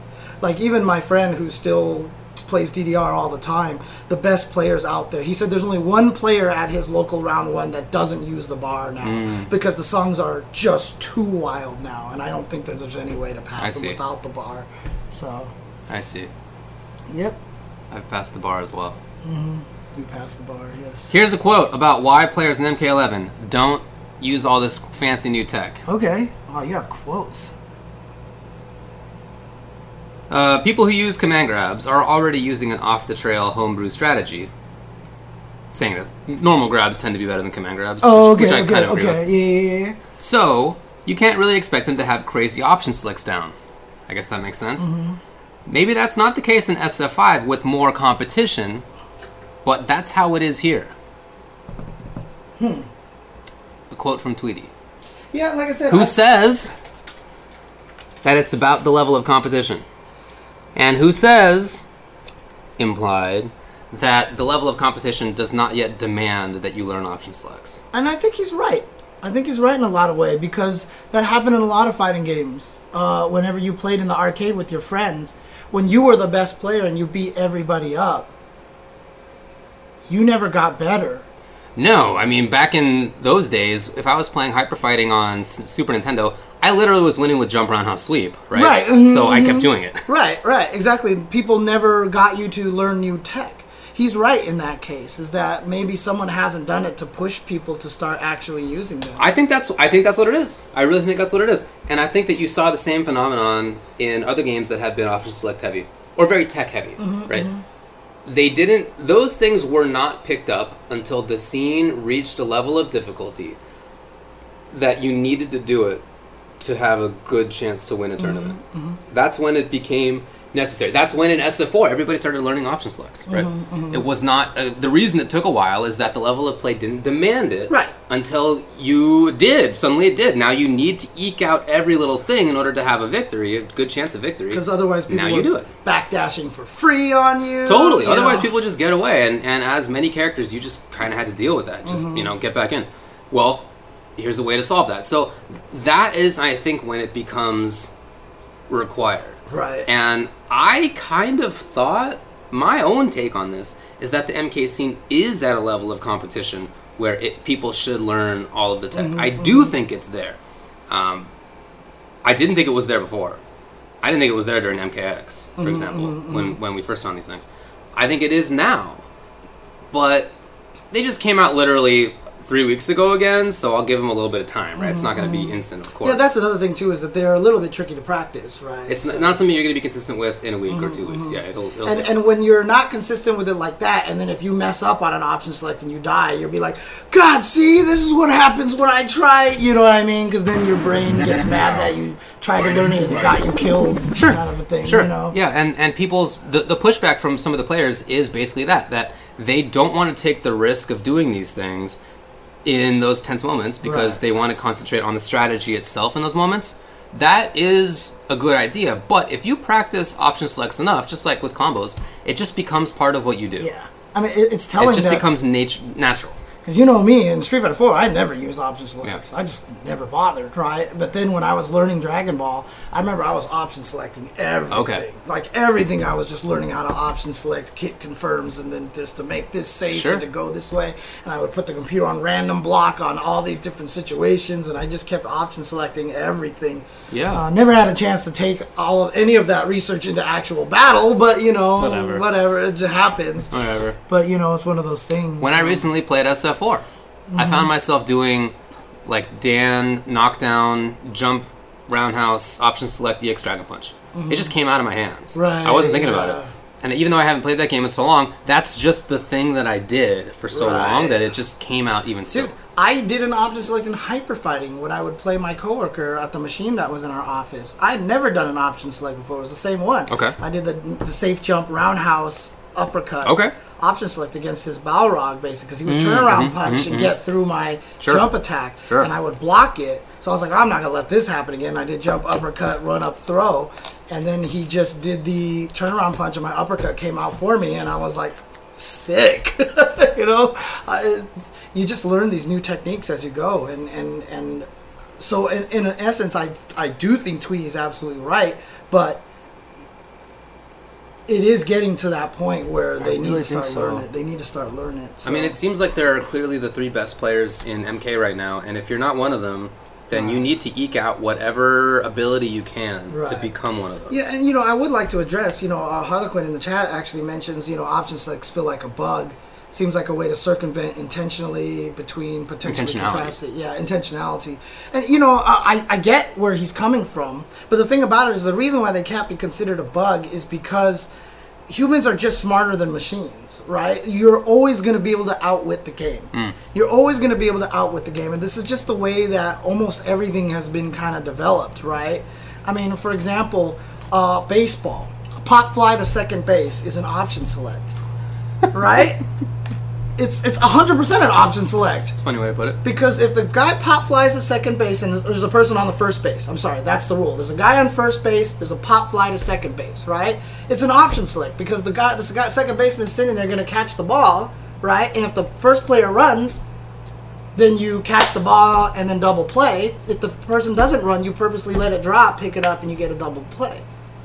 Right? That's just how it works. That's the option select. And so there's a rule in baseball now that if you pop fly to the second base and the person on the first baseman, it's just an automatic 1 out. And that's it. Because you're always going to be able to outsmart the game. Humans are going to outsmart the game no matter what you do. And that's just kind of how it works, right? And there's when people develop the option select tech in games, that's just how it works. There was an FCGC translated video where Nuki was talking about the option select in Third Strike on how to get away from the throw and stuff like that. It's just, you put in a system, you figure out ways to take advantage of it. That's fighting games. And so that's why I don't see it that way. So, to me, it doesn't matter whether it's a bug. That's all. Okay. I just don't even think it is a bug. Yeah, I mean, I kind of agree with you, but the more important point is I don't care. Mm-hmm. I like it. I like duck helmets. Have you read Twitter lately? Humans are definitely not smarter than machines. There's definitely contexts where algorithms beat humans. There's no doubt about for that. Sure. This is not one of them. Now, option selects can get to ridiculous points. That is for sure. There are sometimes they have been too good, but I would say that's really rare. Yeah, it's really rare. And in that instance, you see the kind of lengths that developers have to go through to make option selects not work. The jump back throw OS tech in Street Fighter V, the way they had to solve that was, if you hit up, you can't throw tech, and it's like the weirdest rule. I'm so mad. That's still one of the things that I wish had not happened in SFR. Right, and it's such a bizarre rule that you had to add to a game to beat option selects, you know what I mean? And it doesn't feel natural. One of the reasons why I love a game like Tetris is because all the rules seem very natural. The game just gets faster, you know what I mean? But even that's not even true anymore these days with Tetris because of all the crazy T-spin stuff that you can do, so. But is that spicy, or? I think I just found all the spice in this entire bowl. Okay. Because all the rest of the bites were not spicy. Wow. Jeez. Maybe I should have mixed it up more, to be honest. That expression on your face, dude, I was like, that is not I probably a should joke. have mixed it up That is not a joke. Whoa. Anyway, it was very good. All right. Okay. Anything else to say about this tech thing? Again, I think it's mostly just laziness. I really, really honestly think it's laziness and no one's pushed them. I can do the option selects. Yeah, but also another thing is you are also extremely predisposed to loving option selects. Yeah. And so that makes you want to do them. Well, and for sure. Like I said at the beginning, there's going to be a lot of people out there who just don't like them, and so they're just going to try to win without doing them, to kind of prove a point. I'm just saying that they're not manually that difficult to do. Yeah. Mm-hmm. It's like a 1 to 2 frame link, right? I mean, it's doable. Anyway. All right. That's it for the regular old topics. Interestingly enough, a lot of those topics were questions in the 5-5 Viewer's Choice. That's true. Let's talk about those 5-5 matchup Viewer's Choice results. Yes. Here were the questions. What 2 franchises would you like to see joined into a new Versus game? And which company would you pick to develop it? God. Okay. 2. What do you think about developers changing inputs for legacy characters? Is this just for the sake of accessibility, or is there some other reason? Examples like SF5 Vega Claw becoming a motion Dragon Punch quarter circle motion character instead of charge, and Zangief running Bear Grab being half circle instead of 360. 3. How should game developers adapt their games to newer alternate controllers like Hitbox and Cross-Up? 4. If Riot wanted to pay you to play or commentate its new fighting game exclusively, would you give up a current game you love to play or commentate? What do you think about other people who would do that? 5. Is there any role for a villain or heel in the FGC? If so, within what limits? Are there any good examples? We obviously went over this already. We just talked about that already. This is something we were going to do anyway. All right. Here's the result. We have tie. So we don't get a choice again. No, we don't. What 2 franchises would you like to see joined into a new Versus game? And which company would you pick to develop it? I've already answered this question a bunch. Okay. Let's do, let me change this. 5-5 viewers. And then, franchise battle. How's that? Very easy. Okay. Ever since the rumors years and years and years ago, I would have loved to see Darkstalkers versus Guilty Gear. Okay. I just think that just fits so perfectly. Their playstyles are very similar. A lot of the Darkstalkers characters had air dashes already. I would have wanted to also, when it was rumored to be Sammy versus Capcom, I wouldn't have minded Blaze Blue characters added to that and Rival School characters added to that as well.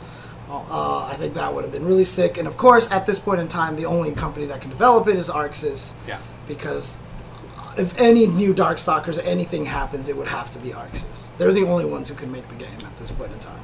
So that's the clear answer for me. Because if I could get Bishamon fighting soul bad guy, that's sick. That would be cool. It'd be really, I mean, can you imagine just like having someone as wild as like Anna Karis fighting against Raven, and Anna Karis is just like air dashing? Dude, the game would be so sick, dude. I agree with you. So sick. My answer was actually pretty similar. I would like to see Darkstalkers versus Mortal Kombat developed by ArcSys. Darkstalkers versus Mortal Kombat. I think it'd be sick if it was like a CVS2 style game. Okay. Rather than being like a Marvel style game. If it was more about maybe not grounded footsies, but sort of the lower plane rather than Marvel being up in the sky. It would be more like Darkstalkers 1.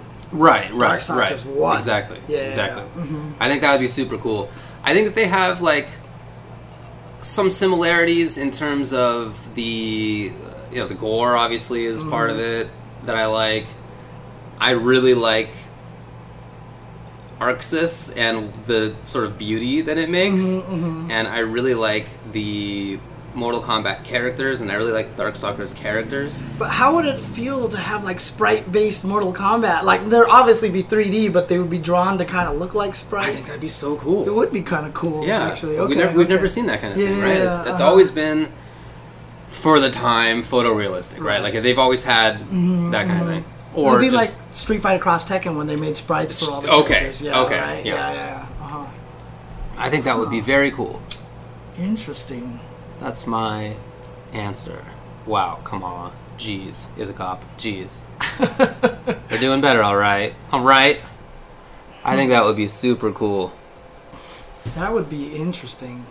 I mean, like I said, Darkstalkers gore is very different. It's not like you're like literally seeing body parts fly away. And I don't know how you'd fatality Raptor because he doesn't have any body parts. I don't need fatalities. Right, yeah. But if it was more of the Darkstalkers cartoony gore, like I think that would be really that's what funny. I'd rather have. Yeah, I would like to see Johnny Cage get split in half and fall back together and then keep fighting. Like that would actually be kind of funny. It would be really cool. Yeah, because that literally happens. Like Bishamon has that sword slash where he hits you and your character's torso just like flips around and then falls back and you're fighting again. That was actually really cool. So Clay Fighter Cross Eternal Champions. Oh my god. I think it'd be cool to have something like Killer Instinct versus Injustice. I think that those two games would play pretty well together in terms of how the instincts work versus the character powers. Marvel versus DC. Yeah! No, I'm just kidding. The old classic. Yeah. The probably what would happen? Thousands of posts on Sure You Can about that. Back in the day. Oh, MK versus Street Fighter, the same thing. For sure, right? yeah. That was another one, so. Yeah. KI versus MK would actually be pretty cool. Yeah, I could see that, sure. Primal Rage versus anything. Round 1, fight. That's it. Dinosaur would eat tiny human, game over. Oh, yeah, that's right. The president of ArcSys played games. That's true, that's right, that's right. Yeah, I mean, in terms of the more obscure stuff, I don't know, I haven't thought about it too much.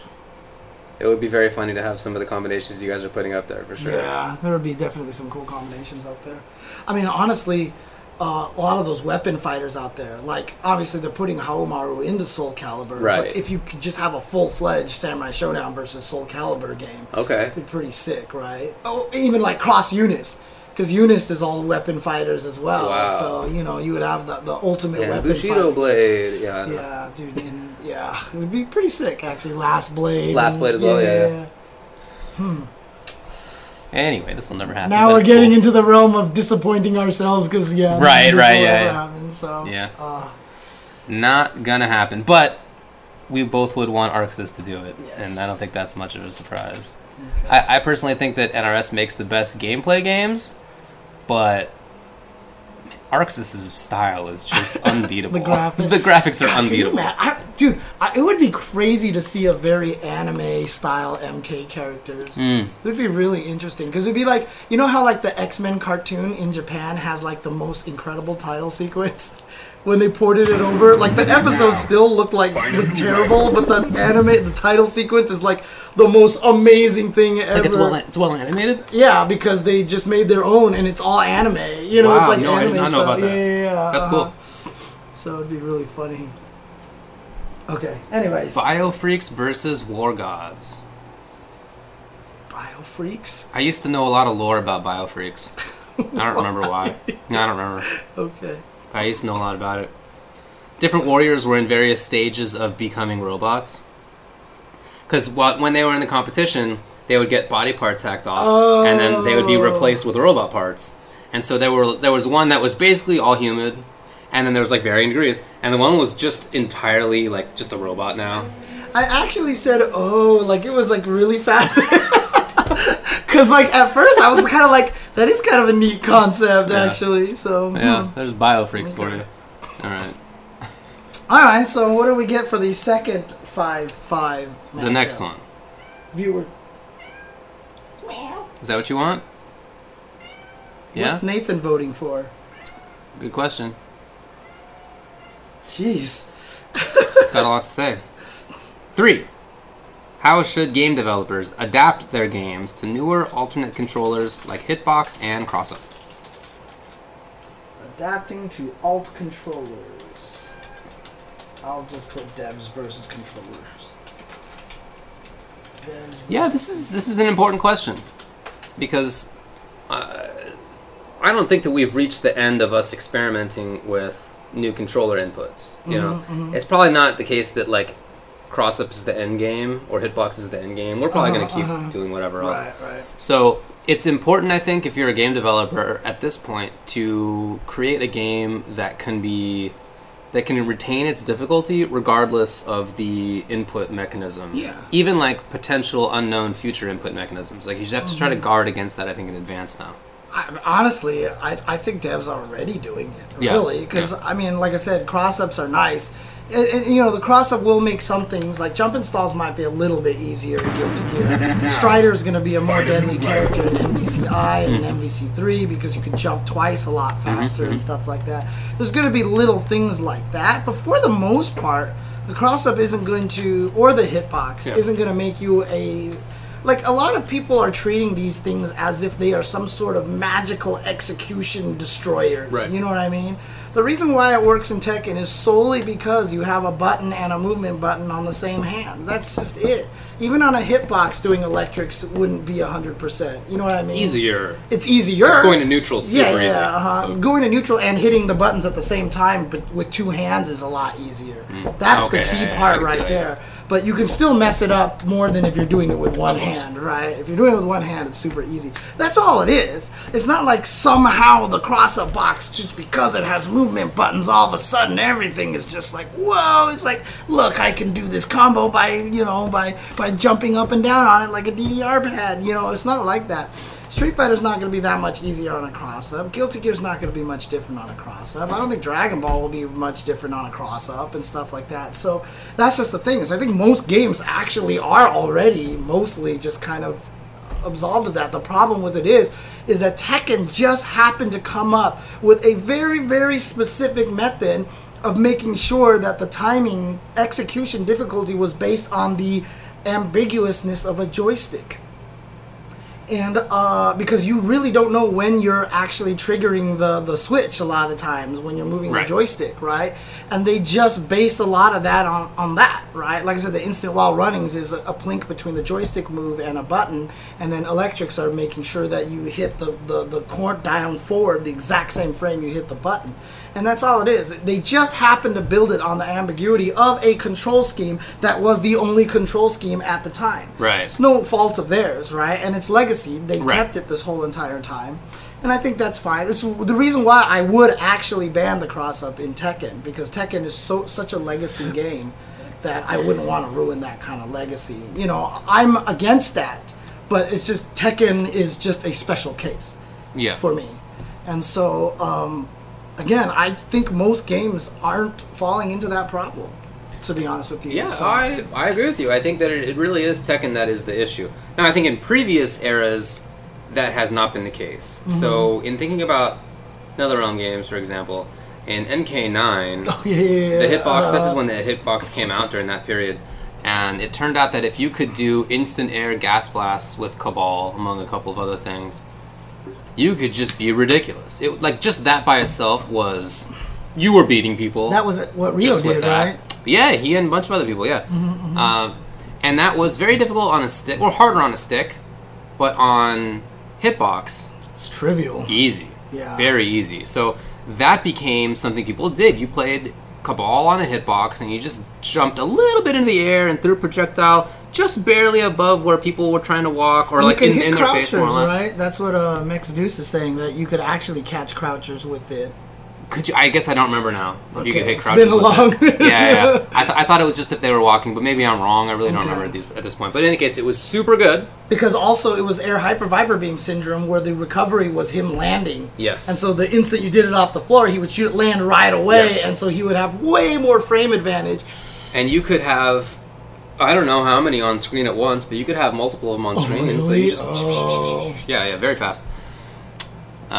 Okay, you could have you could have people getting hit past crouchers. Okay. I didn't know that. Or maybe I did, but whatever. I don't remember. Yeah, on pad it's not even that easy. It's not even that easy on pad. It's just, it's super easy on hitbox.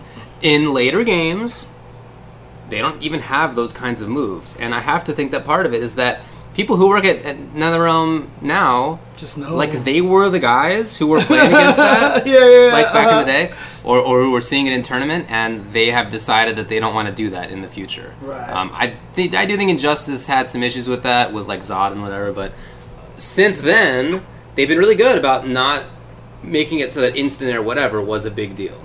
So you just sort of redesign the game a little bit, right? In MK9 that was a big thing, but since then they learned a lesson, and now it's not like that anymore. So I do think it's true that developers have gotten better at not including that kind of thing as time goes on. Yeah, I agree.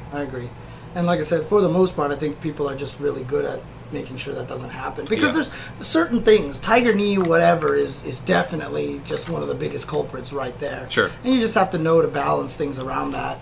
Like a lot of the fighting games these days have just height restrictions and stuff like that, right?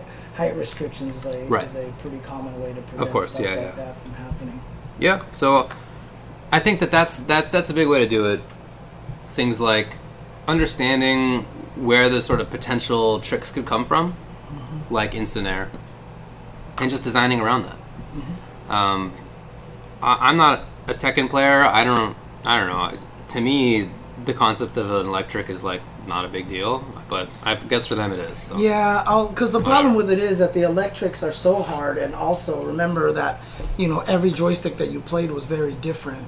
Oh, no, I know that it's hard. I'm just saying that I don't know that it matters that you need to continue making that. The reason why it's difficult. So the thing is that it literally has taken some people like 2 years to get good at it. Yeah. You know what I mean? And so that's the only reason why I wouldn't want to do it. Now, if the game itself comes out and changes it, if Harada was like, all right, we're changing the way electrics work. Like Tekken 8 comes out. Right, so then it's all off the board. Okay, cool, yeah, all right. But Tekken hasn't had a chance to react to it yet. Right.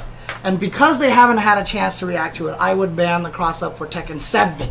Not for the franchise for the rest of time. I see. If Harada comes out in Tekken 8 and doesn't change it and leaves it that way, I'd be like, why? But then I would probably still be in favor of maybe banning it. I'm not sure. Because I feel like at that point, that's them saying, whatever. Yeah, right. Do whatever. That's definitely a thing too, right? So I wouldn't know where I'd stand on that one. But for now, I'd want it banned. But if Harada came out and changed it, it would suck for all the people who spent all that time practicing that. But I don't have any. Yeah, I mean, you don't have the sympathy for that stuff. I mean, for me, it makes sense. It's something that I admire, and I understand where people get the pride from that. You know what I mean?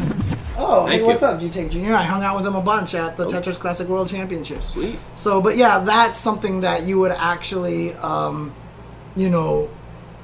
can understand where the pride is from being able to do something very well. So, and it would suck all of a sudden if something came out and all of a sudden it's like, look, everybody can do this, you know what I mean? And it's just like, it's unfortunate. But again, I value execution a lot more. But don't you think that if you're one of the players who has put in that time, You could still do it the hard way, right? And be proud of yourself. I don't know. No, but see, that's not how execution works. Like, you've made that example before, but that's not how it works. You have to be able to do it that other people can't do it easily. It's the exclusionary aspect. Yeah, exactly. It's the pride of being able to do something that's super hard to do, right? But other people who would be doing it easily wouldn't be doing it in the same way, right? Like, would you retain the thrill of being one of the few people to do it on stick? Would that be good enough or not? Yeah, but then you would just see other people doing electric, and they cheapen what you've done. And it sucks. It does suck. It does suck a lot of ways. So yeah. I mean, it's just like parry into 720 with Hugo. What if they change it to quarter circle back with punch? Then parry into 720. I'd be so happy. Then it wouldn't matter anymore, right? So but like sick. a lot of people wouldn't be impressed by it anymore. You would see someone do it. Impressive would not be the right word. Right, you would see someone do it and be like, whatever. Right now, when you see someone walk up and go parry 720, you're like, oh my god! But as soon as you make it easy, now it's parry 720, everybody be like, whatever. Yeah. You know, and that's the thing, is you lose the impressive factor of it, and that's the thing, so, yeah. All right. Well, I guess that's it for this one? Mm-hmm. Yeah. Okay. Oops, that was the wrong thing. No, I met a guy at ECT who has started playing fighting games recently. He's in his 30s, but he said he started just playing like a couple years ago. I forget what he said, but in starting, he picked up Hitbox, and he also picked up Third Strike. So he's been playing Third Strike on Hitbox, on 30th, and whatever the PC one's called. Okay. So at ECT, they had Third Strike, but they only had Third Strike arcade cabs. Right, yeah. And he part of why he came there was to play Third Strike, so he has this little hitbox, and it just is useless. Right. So he sat down to play while we were playing casuals, and he has this kind of like. Yeah, I mean, you know what the noob grasp is, right? Right? You have it like this, and it's very tightly controlled. And you're right, you don't realize you can let go of the joystick a lot of the times. Yeah, that's right. You're kind of tugging it around. Right. It was funny to watch, but at the same time, at the same time, he was like, is this how every tournament is? Are they all on arcade? And I was like, well, if it's Jazzy, then it's going to be on arcade. For Third Strike it is. Yeah, for Third Strike. Other tournaments, like at locals, will be on 30th, but yeah, that's an unfortunate you gotta learn arcade situation. So yeah, that's one problem with legacy games. Man. Right, it's like they just won't adapt to it. I mean, the Third Strike community in particular, they've never played any of the home versions. Yeah, because one person's elbow looked wrong, and they just wouldn't touch it anymore. So you're right. Yeah, look, it's true that there are other ways to do it, but when it comes to Jazzy Circuit, they definitely just play on the arcade cabinet. Yeah. All right. That's it. Fighting game news? Let's talk about fighting game news. There's, not a lot. Okay. Did you see Blitztank's intro video? I did not. I haven't gotten a chance. It's on the list over here. Should I play it? Sure. Should I play it? Just because it's hilarious. I mean... Oh, yeah? Okay. The character... So, for a BB Tag, whenever there's been a new character, they come out with a little intro video that's like, here's a little bit about what the character does. Oops, hang on a second. Dude, I like the tune, though. Yeah. That's kind of cool. Yeah. Hi. Yeah. It's Cat. Hi. Oh, look at him. He's pushing his head against my face. Oh, yeah. Hi. Did Jazzy have adapters? No way. Because we were there playing. I didn't see anything like that. If they had adapters, I'd be super sad. This poor guy was lugging, he was lugging his hitbox around the whole day, and if there were adapters, that would be kind of funny, but it would suck for you. I know. I'd feel awful. Yeah. It's going to be a little choppy, as usual. I apologize for that, but here we go. Is that so Outcast? Wow, okay, well, my bad. I just assumed...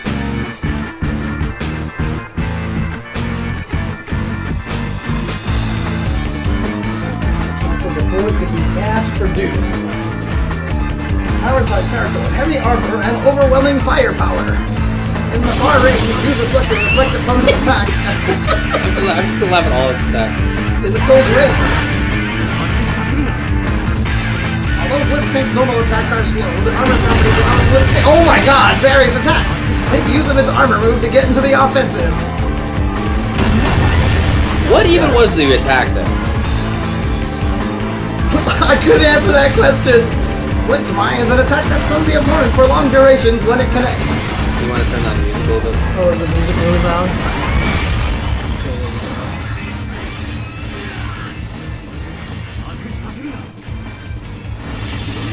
That's it. It's a tank.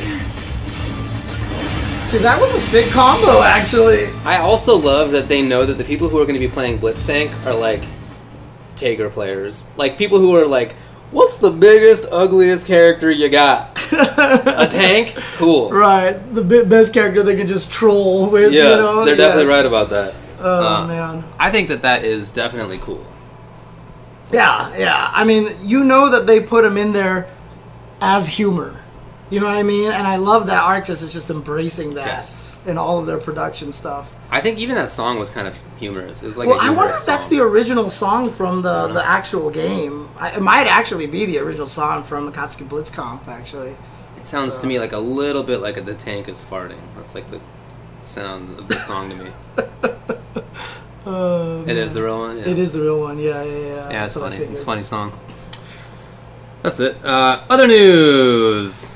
Under Night and Birth EXE late clear will... Unclear. Yeah, whatever. The next Under Night game is coming out in February of 2020. Nice. They have announced for PS4 and Switch. Yes. Oh, God. Switch is number one. Oh, God, it's on the Switch. I'm so happy. Switch is number one. I'm so happy. Oh, that's true. Was there no PC announcement? Not that I saw. Oh, man. Okay. That's crazy. That's weird. The Hitbox does work natively on Switch now. I didn't see them announce that, actually, so... Well, mine's been able to work. Shoutouts to the Brook UFB PC. Yeah, it might be that they'll come out with PC version later as they have for other games. Right. I mean, I'm still waiting for the Switch version of Sam Show right now, and people are waiting for the PC version of that as well. Right. They haven't announced official dates yet, and I'm wondering if that's just because they're running into problems with the port or whatever. But Sam Show is coming out in the arcade in Japan, and it's the platform that it's on is kind of like a glorified PC. So people are hoping that that's interesting. That's a sign that it's coming out very, very soon. So okay. Cool. All right. Then, community news. Well, kind of game news, I guess. Last week on the show, we briefly interrupted it to discuss Riot news. That Riot is... Well, we knew that they were making a fighting game, but they showed off... guessed. They announced it at EVO, right? That one. Yeah. And then last week, they showed a little bit of footage, a little bit of a chat about it. Literally a minute, right? Very short. And then at the end of it, they said that there's not going to be any news anytime soon. Right. It was like we're gonna go dark for a while, but we're working on it. It was like something that. Whereas for the other ones, they discussed like having news in 2020 for the fighting game. That wasn't even year even was mentioned. So who knows what that means? Right. Could be anything. Could be a while before we actually even see Honestly, it. yeah, right, yeah. Right. So. After that video came out, the last week has been people talking about Riot's Fighter and what that means for the future of the FGC or of the future of players, the future of whatever. I mean, a lot of different stuff. And this is very often colored by what Riot does with its League of Legends video game and the leagues that it has, in which it has exclusive franchise teams that are in the league and can't be kicked out of it. They're part of it. Like their players weren't even at one point. Their players weren't even allowed to stream other games, right? That's true. Yeah, I thought they changed that. I believe they did change that, but they still can only compete in league. Right. Compete is exclusive. There's a lot of money in it, right? The players get minimum salaries. I forget what it is, but it's high 5 figures. Many players are getting 6 figures now. So there's a lot of money in it for that. The commentators are exclusive to Riot as well, so the commentators just do stuff for the LCS or whichever one that they work for. And people are thinking about how this would apply if that is the same for the FGC. For the fighting game, right? Would they do any of that stuff? And a lot of people are kind of assuming that they will. Right? I've seen a lot of people talking about how they expect there to be a ton of money in it. Right. And they expect, or they're discussing the possibility of it being exclusive for the players. If you are somebody who plays, I think they're calling it Project L, then you can't play another fighting game in the same way as for League, or you can't compete in more than one game. And so everybody's chatting about how this would play out. Right. And there have even been some players that were asked, like, oh, would you play this exclusively? Right. And they were like, hell yeah. If the money's there, they would. I don't think it's a coincidence that F-Champ suddenly put out a tweet blasting Capcom devs. Do you not? Oh, wow, I hadn't even thought about that. Yeah, like, oh, a Riot game that's being developed by the guys who made Rising Thunder, and then boom, blasting Capcom devs. I don't think that there's a coincidence. I really don't think there is. Because he was all in on Rising. Yeah, he was all on board with Rising Thunder in the first place, right? I remember his chill. Yeah, but, you know, the thing about it is the number one weapon going against all of that is the fact that the game is being developed by the guys who created EVO. Yes. Right? And they wouldn't want that to happen at all. Imagine not. Mm-hmm. Right. Look, there's no information about how they would treat this game. Right. None at all. Now, here, like, for example, would this be the first time Riot could potentially make a game on a console? Would they? I mean, they have they? Has League of Legends ever come out on a console? It never has. No, but they're working on it. Oh, they are. They announced it. That's part of the announcement last week. Okay. Yeah. Well, so here you go. So if they're going to do that, maybe they'll be willing to throw the fighting game on consoles as well. That's what people are thinking, yeah. Yeah, and if that's the case, maybe they might be willing just to let the fighting game community go how they are. Because like I said, you have two people who basically kept the fighting game community alive with the whole concept of every game is wonderful together. You've had Tom Cannon write anti-esports articles on SRK before, you know, and stuff like that. He's literally working on the game. Yeah. You know what I mean? I think that there might be... I hope that League of Legends would actually, or Riot would listen to them in terms of how to navigate the fighting game scene. Because if you really do put that split in there, I think it actually would hurt the player base a lot. Because I don't think a lot of people are going to want to leave their game to play that game exclusively. Not only that, but there are way more fighting games than there are MOBAs, right? Oh, at least MOBAs that matter. Yeah, no, there's not even a question. Yeah. So, I don't know. Order of magnitude more. Yeah, but Riot, the other part, too, is that Riot is so powerful that they don't have to listen to Tom and Tony. They could do whatever the hell they want. So, it's a weird question. I mean, they're the ones who are coming out with the game, right? Right. Tom and Tony, etc., are working on it. Not just Tom and Tony, who are definitely community guys, but other people who work there are longtime community FGC people as well. It's not, the whole team is. I don't think that it's useful getting riled up about this. Interesting to talk about, so we're talking about it, but people who have been riled up either way, I think, are silly, because there is just no information at all, and I don't think that it's a good assumption to think that they would treat a fighting game in the same way that they would a MOBA. There are many differences, as we've often talked about. It's a single-player game, and their game is a single-player. I had wondered if they were going to make it a team game in some way, but it really looks like it's a single-player game. Right. And it's very difficult to make team sort of franchise aspects of a fighting game in that same kind of way that you would for League of Legends. I don't know what it would mean to have an exclusive spot in a fighting game league. What does that mean? Right? Like, what team exists that would make any sense? I think that the whole ecosystem would need to be very different, I think. And maybe they would put a lot of money in it. I guess I would expect that. But in terms of how that looks, I don't think that it's a good assumption to make that they would do it in any way like how they are currently doing League of Legends. Even their league is now like this, but that's only the last couple of years. Before that, it was not an exclusive franchising model. It was that teams could fall in and out of the league in the same way that like European soccer leagues work. Wouldn't it be weird with Riot, if they did go the exclusivity route, would they even let EVO run it? How weird would it be if the game created by the guys who created EVO wasn't at EVO? It would be super weird. It would be very, very weird. So, look, people at Riot are not dumb. Right? You know, they're super smart people who are working there. They arranged the LCS, etc., because they are trying to make as much money as they can, and it's not like inherently a monopolistic tendency. It's just that monopoly is how they think that it would make the most financial sense. So the idea is to make whatever is the most financial sense, and I just don't think that an exclusive model makes financial sense in a fighting game system. That's all. Maybe they'll do it anyway. I don't know, but I think that it's certainly not a good assumption to make that they will do that. Right. Like, hold off on any information when it comes to that, for sure. Any speculation is just kind of silly, I think. Fun, but silly. And so not where I've seen people get upset either way, right? Upset that some people would be willing to play that game exclusively. How could you give up the FGC and the grassroots and all that stuff? And other people who are upset that anybody would be upset that they would want to just make more money doing the thing that they love, right? So I get it from both sides. You don't want to give up the FGC as we know it. Well, I understand. One of the people who said that was also saying this because all the modern fighting games are bad. Okay. Well, so they just don't like the games. A bunch of nonsense. Yeah, But if you are somebody who wants to make money playing fighting game and Riot offers you whatever big check to play their game exclusively, I get it. I understand why you would want to do that. That doesn't seem too unreasonable to me.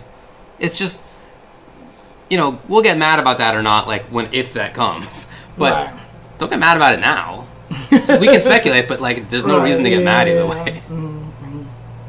Yeah, I mean, if they came up to me and was like, James, we want you to be exclusive commentary for this, and I'd be like, I don't think I can do that because I love all these other games. And then be like, here's your check. And I'd be like, well, it's kind of hard to say, right? You're right. It's hard to say. I don't know what I'd love to imagine that I would be able to be like, nope. Yeah. Nope. But it's tough, dude. It's tough. It's true that Riot has had sort of monopolistic tendencies for a while, but that's not how it started out at all. It's just that they have identified the way that they think could make more money. So the impetus is making money, not being a monopolist. Right. But being a monopolist, it turns out, is what they think is the way to make money. Right, okay. Right. So that's like the secondary thing. In the FGC, I think that they would also have the primary goal of making money, and I just don't think that being a monopolist is the way to do it in the FGC. Right. Exactly. Maybe they'll disagree. I don't know, but that's my take on it for now. Yeah. And honestly, I mean, someone even asked me, what's my price? They would actually have to offer me quite a bit of money. Yeah. I mean, substantially more than I make, and I don't make a lot, right? Yeah. So they wouldn't have to offer much to be more than what I make right now, but it would have to be a significant amount. You know what I mean? That's the kind of thing. I don't think it's something that I would do. I mean, again, You're not doing this full time. I'm not doing it full time anyway, right? So. Part of why I'm not doing it full time is that I want to retain that kind of ability. Right. To pick and choose. Exactly. So you can just be like, the Olympics are butt, and then you can or be a sycophant for a while and pretend to be super cool about it. You really want to do that. There's part of me that really does, James. And then get on the air and just be like, don't buy into the Olympics. They destroy countries. I'll have a whole spiel about them being vampires. Yeah, exactly. They make people swim in disease-infested waters. Oh, my God. Okay, we gotta stop talking about that, otherwise we're giving away your plan. Right, so, the Olympics are great. The Olympics, I'm going to replace it with that scene deleted. That was so great. Yeah. Yeah. Yeah, look, it's very interesting to talk about what the potential possibilities are for the Riot fighting game. I just don't think it's worth getting riled up about either way yet. That's all. Yeah. But, it's interesting to think about whether it'll be I don't think it's bad to talk about it now because... is important. Yeah, you can get people to think about it a little bit more. Definitely agree with that. You know what I mean? Because now, if a player out there is like, yeah, I would totally do it, and then their fans are like, oh, why would you do that? And get mad, then they might reconsider it or something like that. Look, I mean, that has already happened to some degree, although not explicitly, but there are people who only play Street Fighter V now, who in years past have played every game under the sun. Right. But because of the money that SF5 has, and because it's the biggest, most entered fighting game, they have focused exclusively on SF5. Yeah, I mean, that's one part of it. But then even when you talk to Takedo, when you talk to Tokido, he just basically said it's because the competition is too strong that he can't. I know, I get it. Right? Yeah, he literally can't play multiple games It's anymore. an understandable reaction to it, yeah. And it's not at all mandated by Capcom. I'm just saying that there are people who have already decided for other reasons to be exclusive to one game who previously were not. Right, exactly. So, yeah, I mean, that's That's the question, right? Ramirez, what if the fighting game is exclusive to LCS? What does that even mean? Like, maybe you have to be on the Los Angeles, whatever, blah, blah, blah. What single player... They're viewing their games like sports, right? Right, what single player sport works like Right, exactly. They would have to emulate tennis. They would have to. Tennis, I mean, if you, maybe you got a teams model, but it's like racing or whatever, right? Like, there's like other ways to go about it, but in terms of exclusivity like that, it doesn't make any sense. What players are making top 5 in SF5 in another game? Top 8?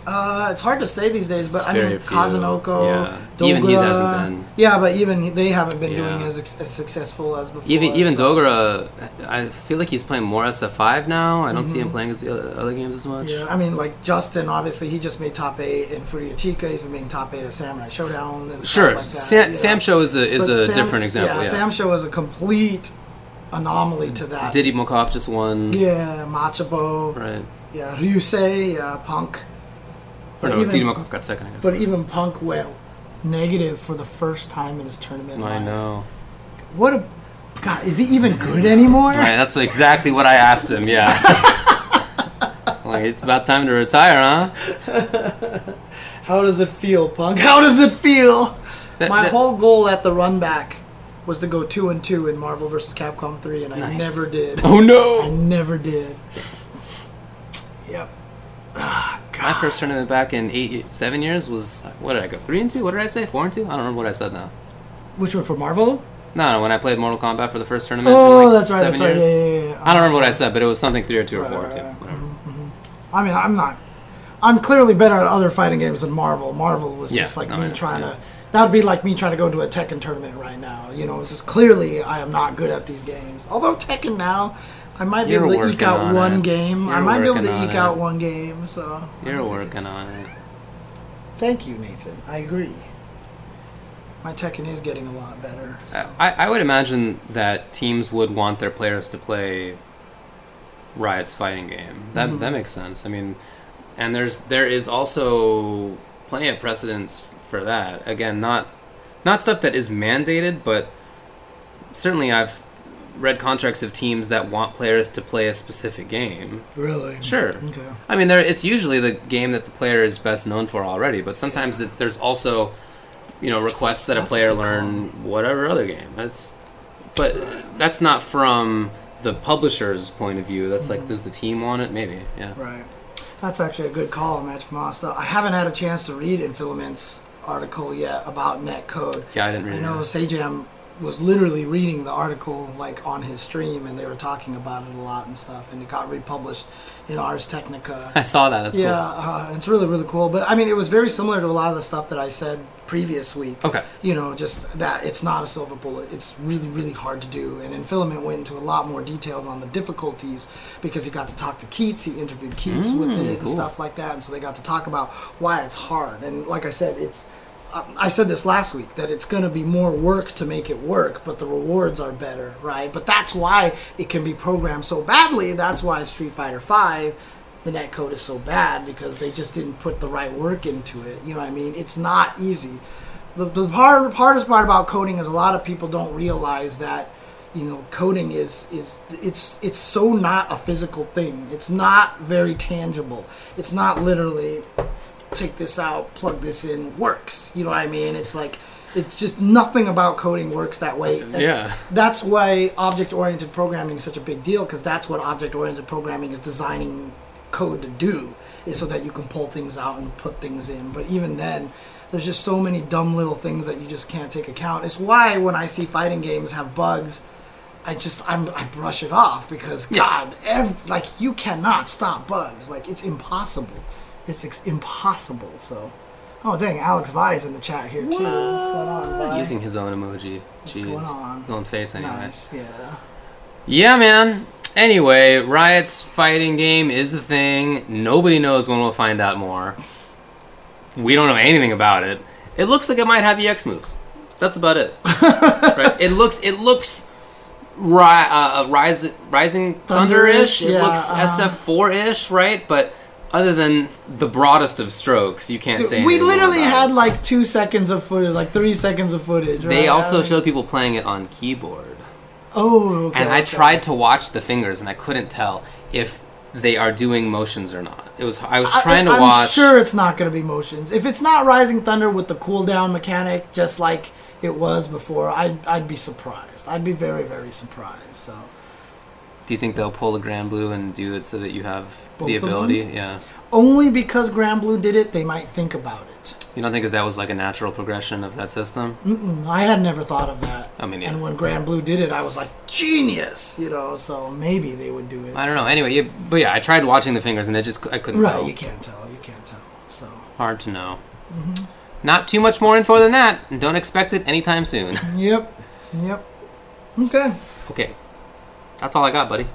That's it? How was the Classic Tetris World Championships? Dude, this year for the Classic Tetris World Championships, I don't know if people actually had a chance in the chat to go and watch it. I watched it. But it was amazing. It was amazing. This was CTWC's EVO 2009. 100%. It was their 2009 because everything changed this year. I felt like the space we used to be in was just in the corner of the Portland Retro Gaming Expo. Very tight corner. Last year was crowded, standing room only, whatever. So this year they put us in our own hall. Okay. We had our own hall. It was twice the size. Oh, wow. It was standing room only inside. Oh, wow. That's cool. Some people, in fact, Lord BBH, Zero Chan, they were there as well because they live in the area. And I asked them if they watched the finals. They're like, we couldn't. They couldn't get in the room. What? They just couldn't fit in the room, so they couldn't see anything. Like, that's how bad it was. That's how crowded it was. What are you doing? I'm waiting until it would get colder, and that never happened. And I didn't want to go another week without wearing this. Oh, so okay. I'll suffer. It's hot, but I'll do it. Anyway, continue. Yeah, but it was so sick. And what's crazy about it is Jonas, who was the 7-time champion, he only didn't win in 2013. That's when Harry Hong won.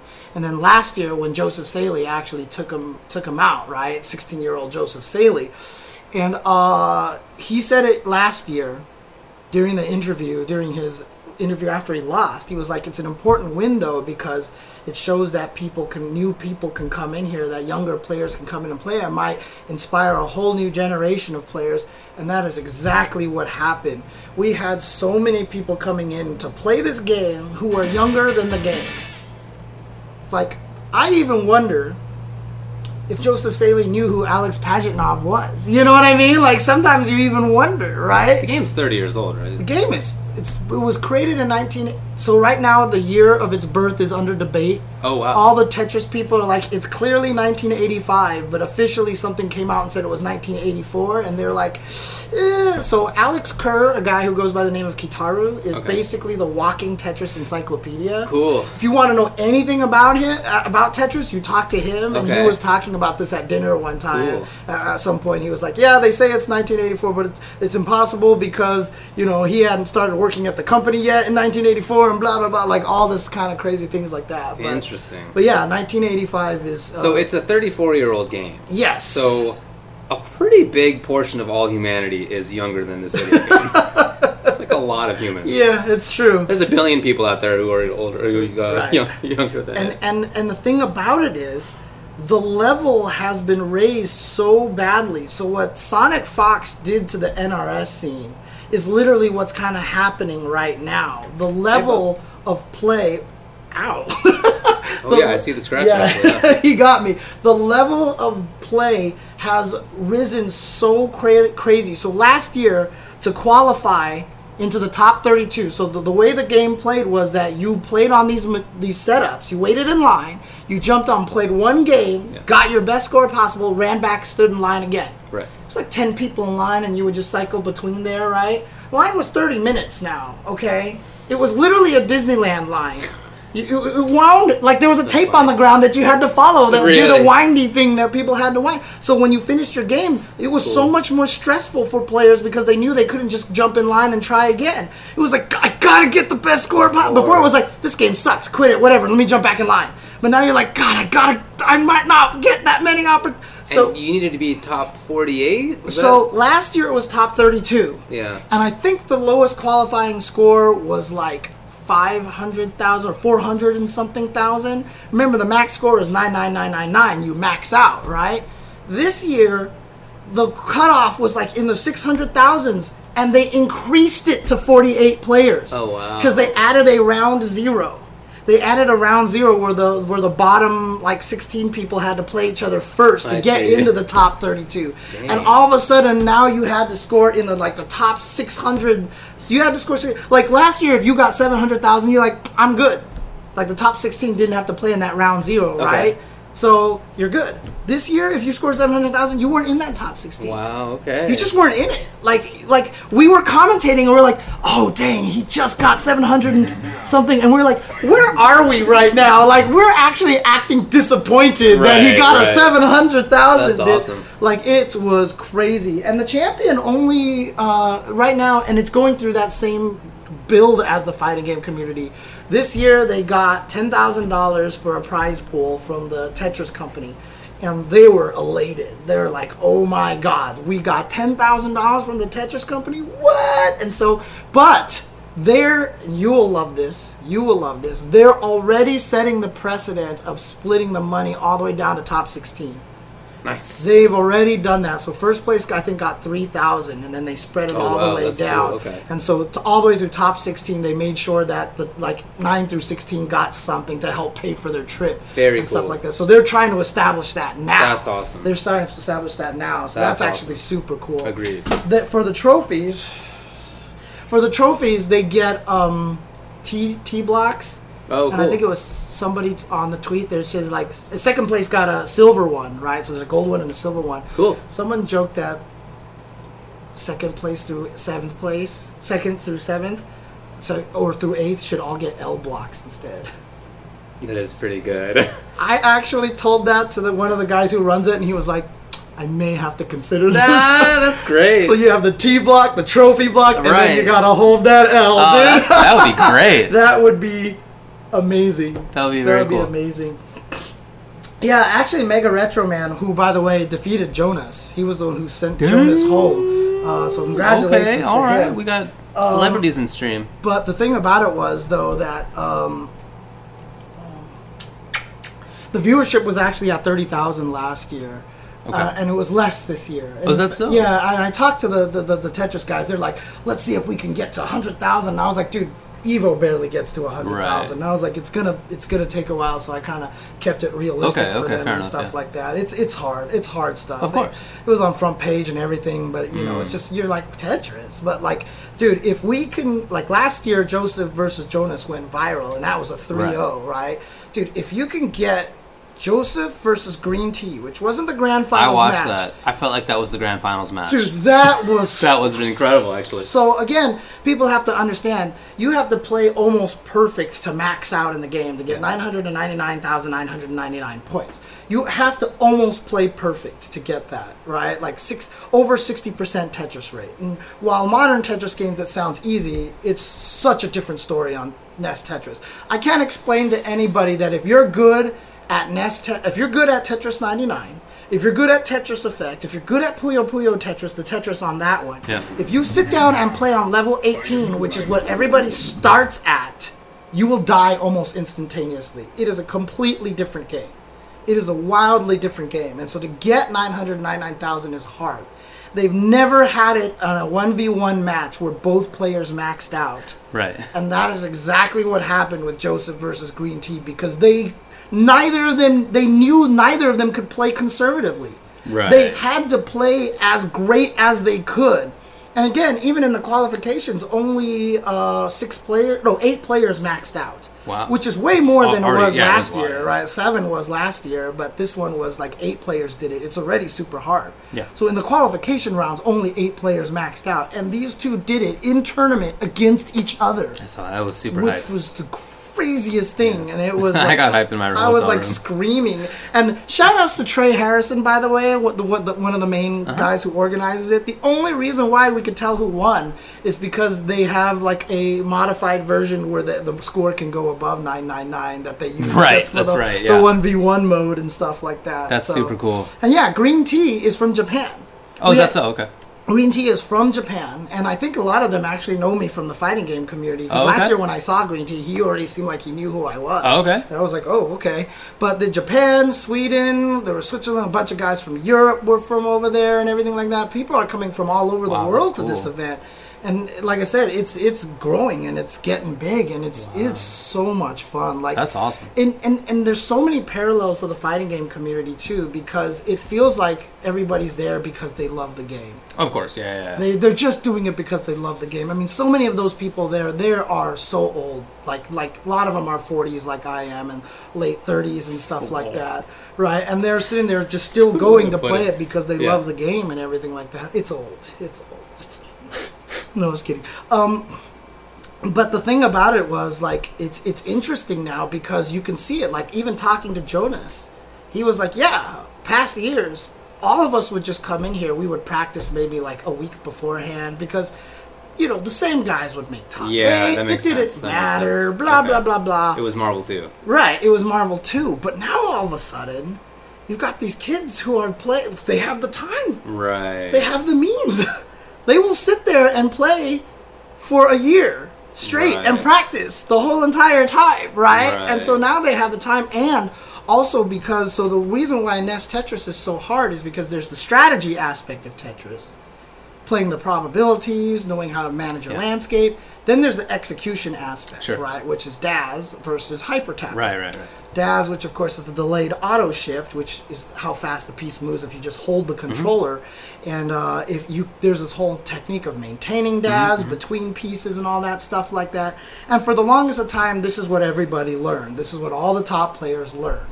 Korian, the veteran from Japan, who is over 40, was basically the first player to show that a hyper tapper could compete against these guys. So a hyper tapper basically means you're just hitting the controller faster than what the auto, the delayed auto shift would do. They showed that on stream a few times, and it was cool to watch. Yeah. It was cool to watch. I mean, it's... Right? I mean, they're just literally vibrating their thumb as fast as you can. It's vibrating. It's a good way to put it. Korian was the one that inspired Joseph to learn through hyper tapping. So that's why Joseph plays with his thumb on the pad and he rotates with these fingers so he can do this, right? And so because of Korian, he proved that hyper tapping can work. A lot of the young kids are all hyper tappers now. So I'm almost starting to wonder if it's going to get to the point where in the future you're going to have to learn hyper tapping in order to win. Like, it's changing the way the game is being played, you know? And it's fascinating that way. So I wouldn't necessarily... I mean, obviously, a lot of these guys come in here, and the older players probably didn't practice as much as a lot of the kids did. So, literally, the top four was an 18-year-old, a 17-year-old, and a 15-year-old versus Korian, who was like 40-something. He was almost as old as the other three combined. Like, almost as old as the other three combined. It's crazy. It's crazy. But now, what does that mean? Is that going to force everybody else into hyper tapping? That makes sense, yeah. It'd be really, really crazy. Although, one of the young kids who did get in there, Batfoy, is not a hyper tapper. Okay. He actually is a DAS player. But apparently there's a DAS technique where you DAS and then you tap the last one because the timing is... But then you... for the last one. I see. And I think that he got really, really good at that. By the way, hyper tapping does not look good ergonomically. No. Does not look good for your hands at all. Joseph has said so much that it hurts his hands. Sometimes after he finishes, like, you see him shake his hand like this and stuff. It can't be good. That sucks, yeah. It can't be good for you. Yeah, that's a concern. Yeah. But... Again, the tournament was amazing. Came down to Korian versus Joseph. He's won 2 years in a row now. Honestly, you could not have gotten a better 17-year-old to represent the scene. He seems like a good guy. Yeah, you talk to him and he's like proud of he was even saying, I'm so proud of all the young players showing up. That's great, man. That's great. He is such a great, and I talked to him at the after party too. And he said it was hard for him at first because after the first year it was just weird because all of a sudden he's on the spotlight and everybody's like, "Oh my God, you're Joseph Saley" and all this stuff. Right. But he's grown into that role very well, and I'm super happy that he's like one of the representatives for our scene right now. That's good. And his whole family was there this time, so his real mom was there this time instead of. That's right. Yeah. Anyways, but Green Tea is the best, dude, because he's just smiling. He seemed like he was having a blast. Yeah, he's like the Itazan. Right, yeah. But the coolest thing about it, honestly, was that Alexei Pajitnov was there this year. Alexei Pajitnov, the creator of Tetris. Like, if you told me back when I was playing NES and I was already a huge fan and I already knew who he was, and I thought he was the greatest human alive, that if I was going to actually be able to meet him, that's cool. And when I met him, I just wanted to shake his hand because I heard he's not very good with public. Okay. He doesn't like signing things and taking photos. He gets very uncomfortable. But even at the end, I think he was so blown away by the whole thing that just the high was there, and he was taking pictures with everybody and signing things. And I shook his hand, and he was like, he told me, he was like, I loved your commentary. It was beautiful. You did a great job and stuff. And I was just like, so cool. You know, I was like, seriously, great, I was like, and I'm it's happy like, for you. Yeah, like so cool. I took that picture and everyone's like, dude, your smile. And I didn't even sense it at the time. But when you look at that picture, like that smile was just like going crazy, dude. Definitely. But so cool, like man. Arda, the guy who was doing all the announcing, you know, he was even at Evo. He did a bunch of the interviews with a bunch of people. He works for ESPN Esports now. So. Oh, does he? Okay. Mm-hmm. But he's just a huge Tetris fan. The announcer guy? The guy in the black suit, you know, with the tie. He did a good job. Yeah, he did a really good job. Yeah. But he loves Tetris as well. So, we roomed together and everything like that. Cool, and he's been giving me a lot of, like, little advice and stuff like that. It's really cool. Really, really great guy. But he said he talked to Alexei Pajitnov and, like, Pajitnov. Really bad at pronouncing that name, obviously. But, like, Alexei, the Tetris company forces you into rules. When you make Tetris, the pieces have to be a certain color. Oh, right. Tetris Effect somehow bypassed that so they could do the cool effects, and I think that they were okay with that.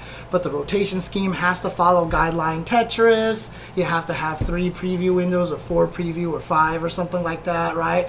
And at some point in time, Alexei believes that the only way you can truly play Tetris is with 5 preview window, or at least like 3 or 5, you know, so you see the pieces coming up so you can plan it. Right. But apparently after watching this tournament and seeing how good these people could adjust on the fly to only the 1 preview block, because what you have to understand, having 1 preview block versus 2 preview blocks, even just 2, makes a huge difference. It seems like it would.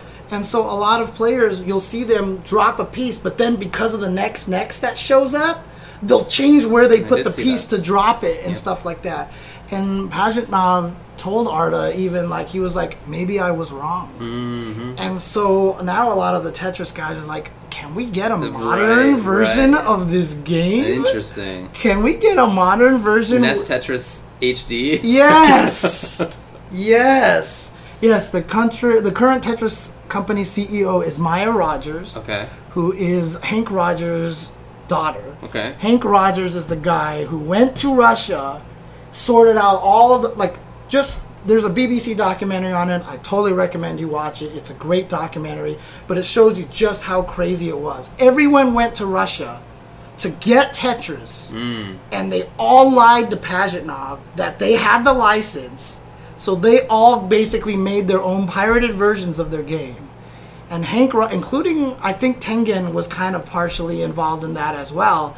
So Hank Rogers was the lawyer who worked for Nintendo at the time, who straightened everything out and was like, look, we have the official, we're gonna arrange this with you, we're gonna get an official license, we're gonna make sure you actually see money from this, right? Do all this stuff, and then they got it on the Game Boy. And then he was the one that basically helped turn Tetris into what it was, and so he became the president of the Tetris company.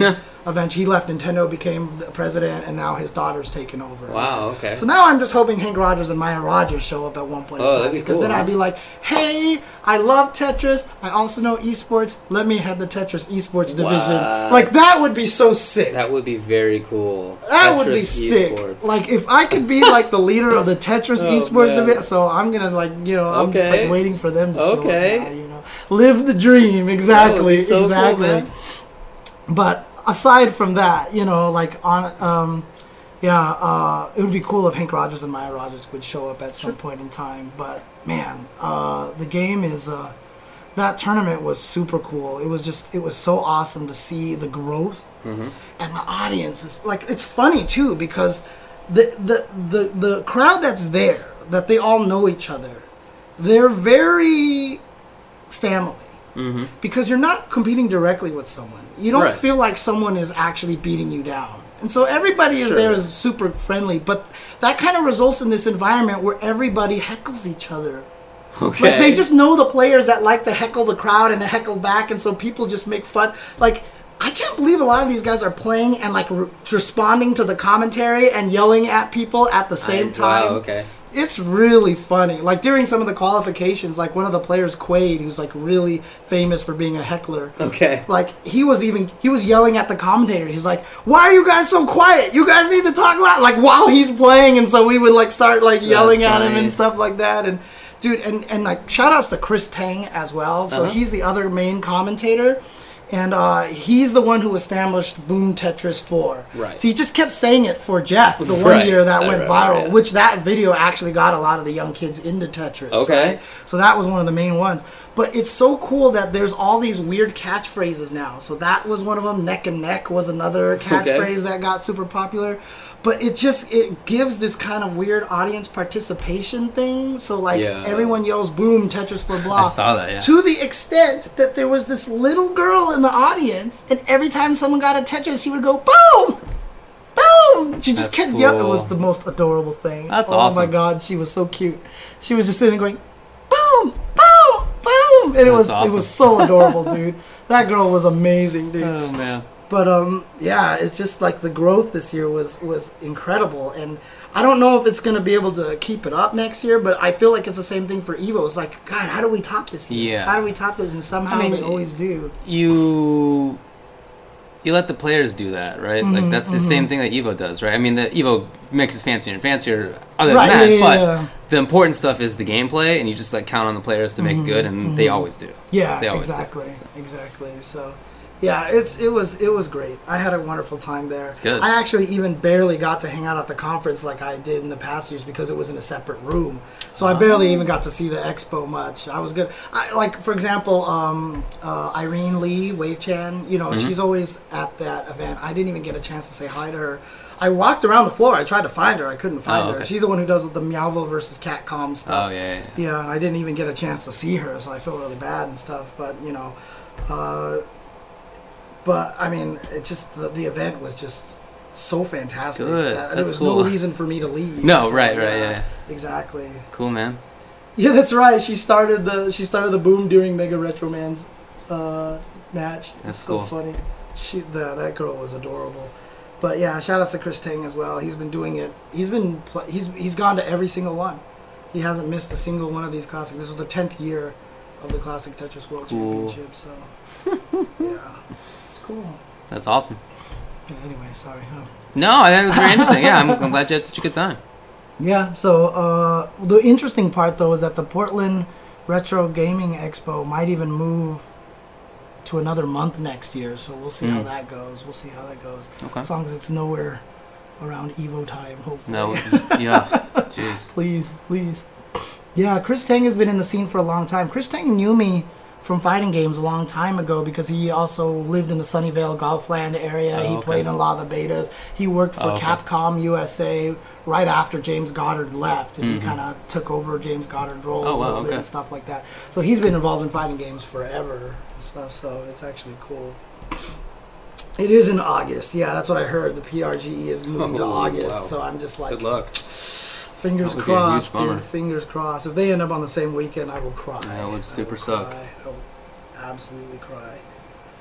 Oh, man. Please move Evo back to July. Please put it back to July. Oh, yeah, that's being announced soon. They're coming out with the trailer. Right. Yeah. Forgot about that. They said on Halloween they're coming out with the trailer, I think it was. Yeah. So, pretty soon. Mm-hmm. Nothing about game announcements, just, presumably location and date. Yeah. But also, again, shout-outs to Trey Harrison, who basically helps Vince Clemente and Adam Cornelius, I think is his last name, if I pronounce that right. And all three of them do an amazing job for the event. Every year they step up and everything. And Trey's the guy who did the crazy interface, the UI that we see on the screen and everything like that. So that's very cool. Yeah, they do such an amazing job. So it's again, it was great. I have not gotten my Star Wars tickets yet. No, I haven't gotten mine either. Yeah, I guess I got to do that, huh? Have you, Paco? I haven't even watched the trailer yet. I haven't watched the latest I watched it this yet. morning. I kind of don't know if I want anything to be spoiled, to be honest with you. So It didn't seem like a very spoilery it trailer. wasn't very spoilery. Okay, maybe I'll watch it. I mean, obviously, we differ on this one, but I'm like so just out of it now thanks to the last movie. Right, the last movie just killed all my interest, basically. So. Well, I'm excited for it, so I'll get tickets. I just haven't done it. I'm just worried about it. They sold out already for the first weekend? Holy crap. Yeah, because the crazy thing about it is that it split the audience a lot. Yes. And what I'm afraid that they're going to do with the last movie is they're going to try to appeal to both of them, and it might just end up being something that's completely... Because the weirdest part to me was that they just let the writers do whatever they wanted to the story for this trilogy. They didn't give them a template to how they wanted the story to go from start to end. They were just like, do whatever you feel like it, and we'll just go from and make it work, you know? And that seems really odd to me. Well, I can't disagree with that. Yeah, and so, you know, unfortunately, I'm scared now that this movie, they're going to try to appeal to all the nostalgia fans. They're like, oh, look, the Emperor's back, and da-da-da-da-da, you know what I mean? And then at the same time, they've got to work with, you know, the path that Rian Johnson took it, and so how are they going to handle that? You know what I mean? I'm really curious about Remains to be seen. Yeah. But I'm going to go see it. Obviously, there's no question about that. Obviously. I'm going to go see it. So Yeah, maybe I'll just go watch it on Christmas, the day that the Jews take over. You know?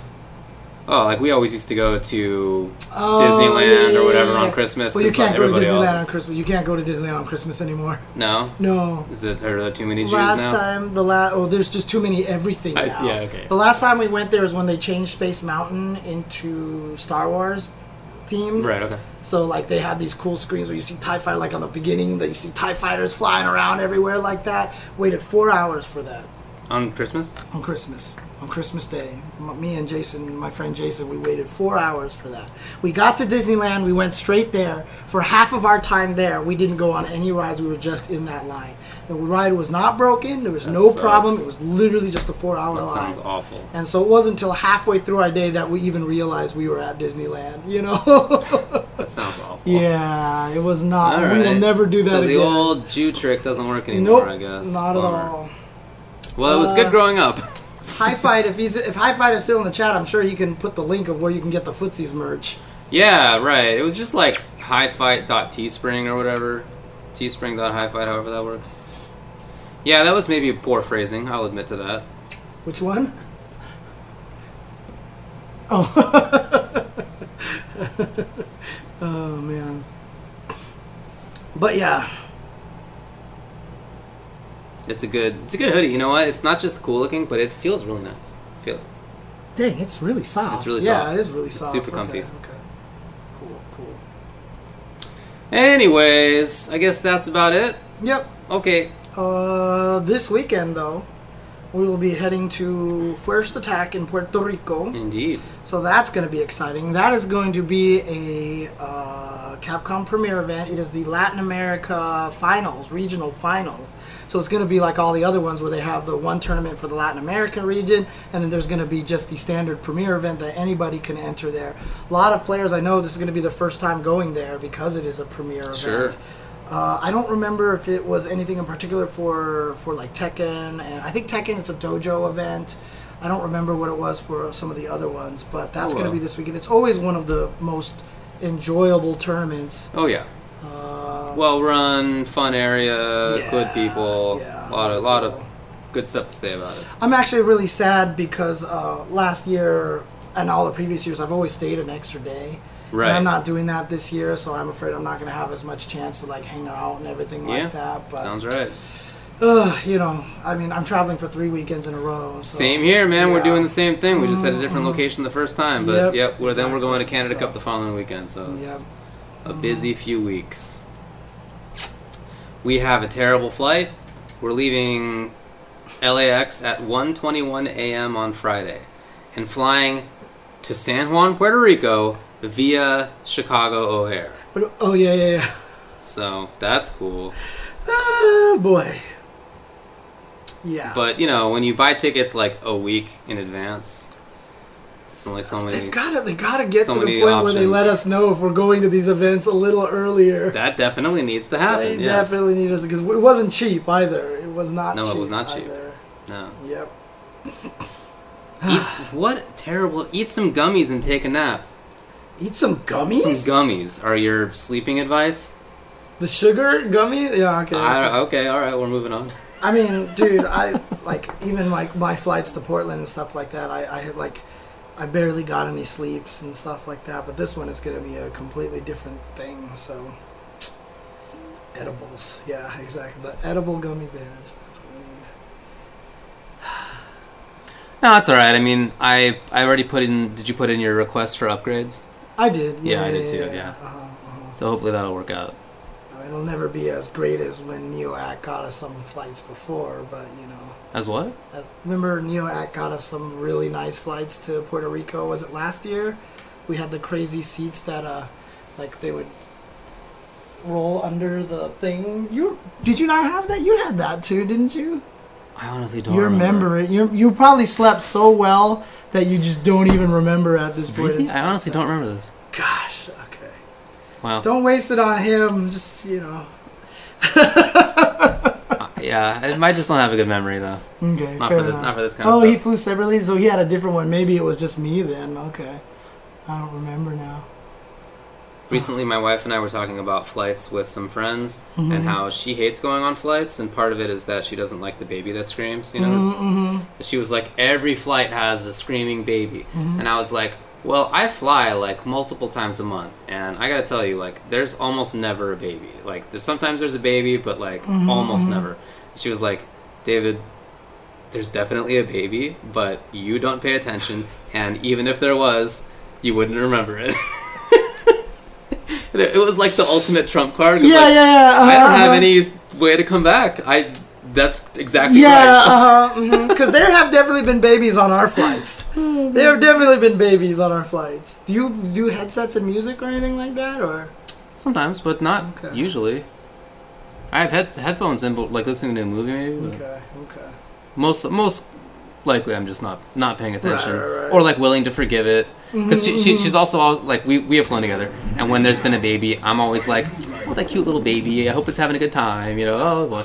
And she's mad, you know. so she's like, I want to kill the baby. Yeah. And I'm just like, it's a baby, you know. It's a little, come on. There actually has been stories of people who bring babies on flights, but then they'll hand out candies to everyone who sits next to them. Oh, wow. And they're just like, we're sorry, we're going to try our best to keep the baby quiet. Because the thing is, when you're a parent and you do bring the baby on the plane, it's sometimes you just try everything. It's not up to you, really. Yeah. It's Sometimes babies hard. want to yell. It's hard, so yeah.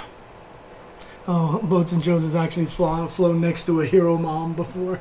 Yeah, it happens sometimes, and sometimes there's just nothing you can do about it. So interesting. Yeah. Yeah, I agree with you that I would feel bad for the parents that they think that they need to give me candy. Yeah, I know. Or something like that, right? But I mean, I would feel bad you also. never know, because I mean, dude, so one of my Lyft drivers while I was in Portland, right? I put in the address for my hotel to get back from it, and I put in the wrong one, and she drove me to the wrong one, and I was like, I'm so sorry. I'm like, this is totally my fault, whatever, blah, blah. I'm like, I'm sorry, whatever. And she was like, I had someone put in the wrong address, and when I drove him there, she got mad at me for taking her to the wrong place. Just, you should have taken me to this place. And she was like, you put in the address. So, I mean, that's just the thing. When you're one of those people taking a baby onto a plane, you never know that there's some guy out there who just doesn't understand how hard it is to keep a baby quiet. And so, yeah, some people do feel the need to, like, do that kind of stuff because there's just jerks out there who don't understand. So. Yeah. Calling my wife a jerk. Exactly. By the way. Say hi to her when you get home. Yeah. Shout outs to babies. Anyways, is that it? Yeah, I think we're good. All right, cool. Thanks, guys, for tuning in. Thanks, guys, for hanging out. Mm-hmm.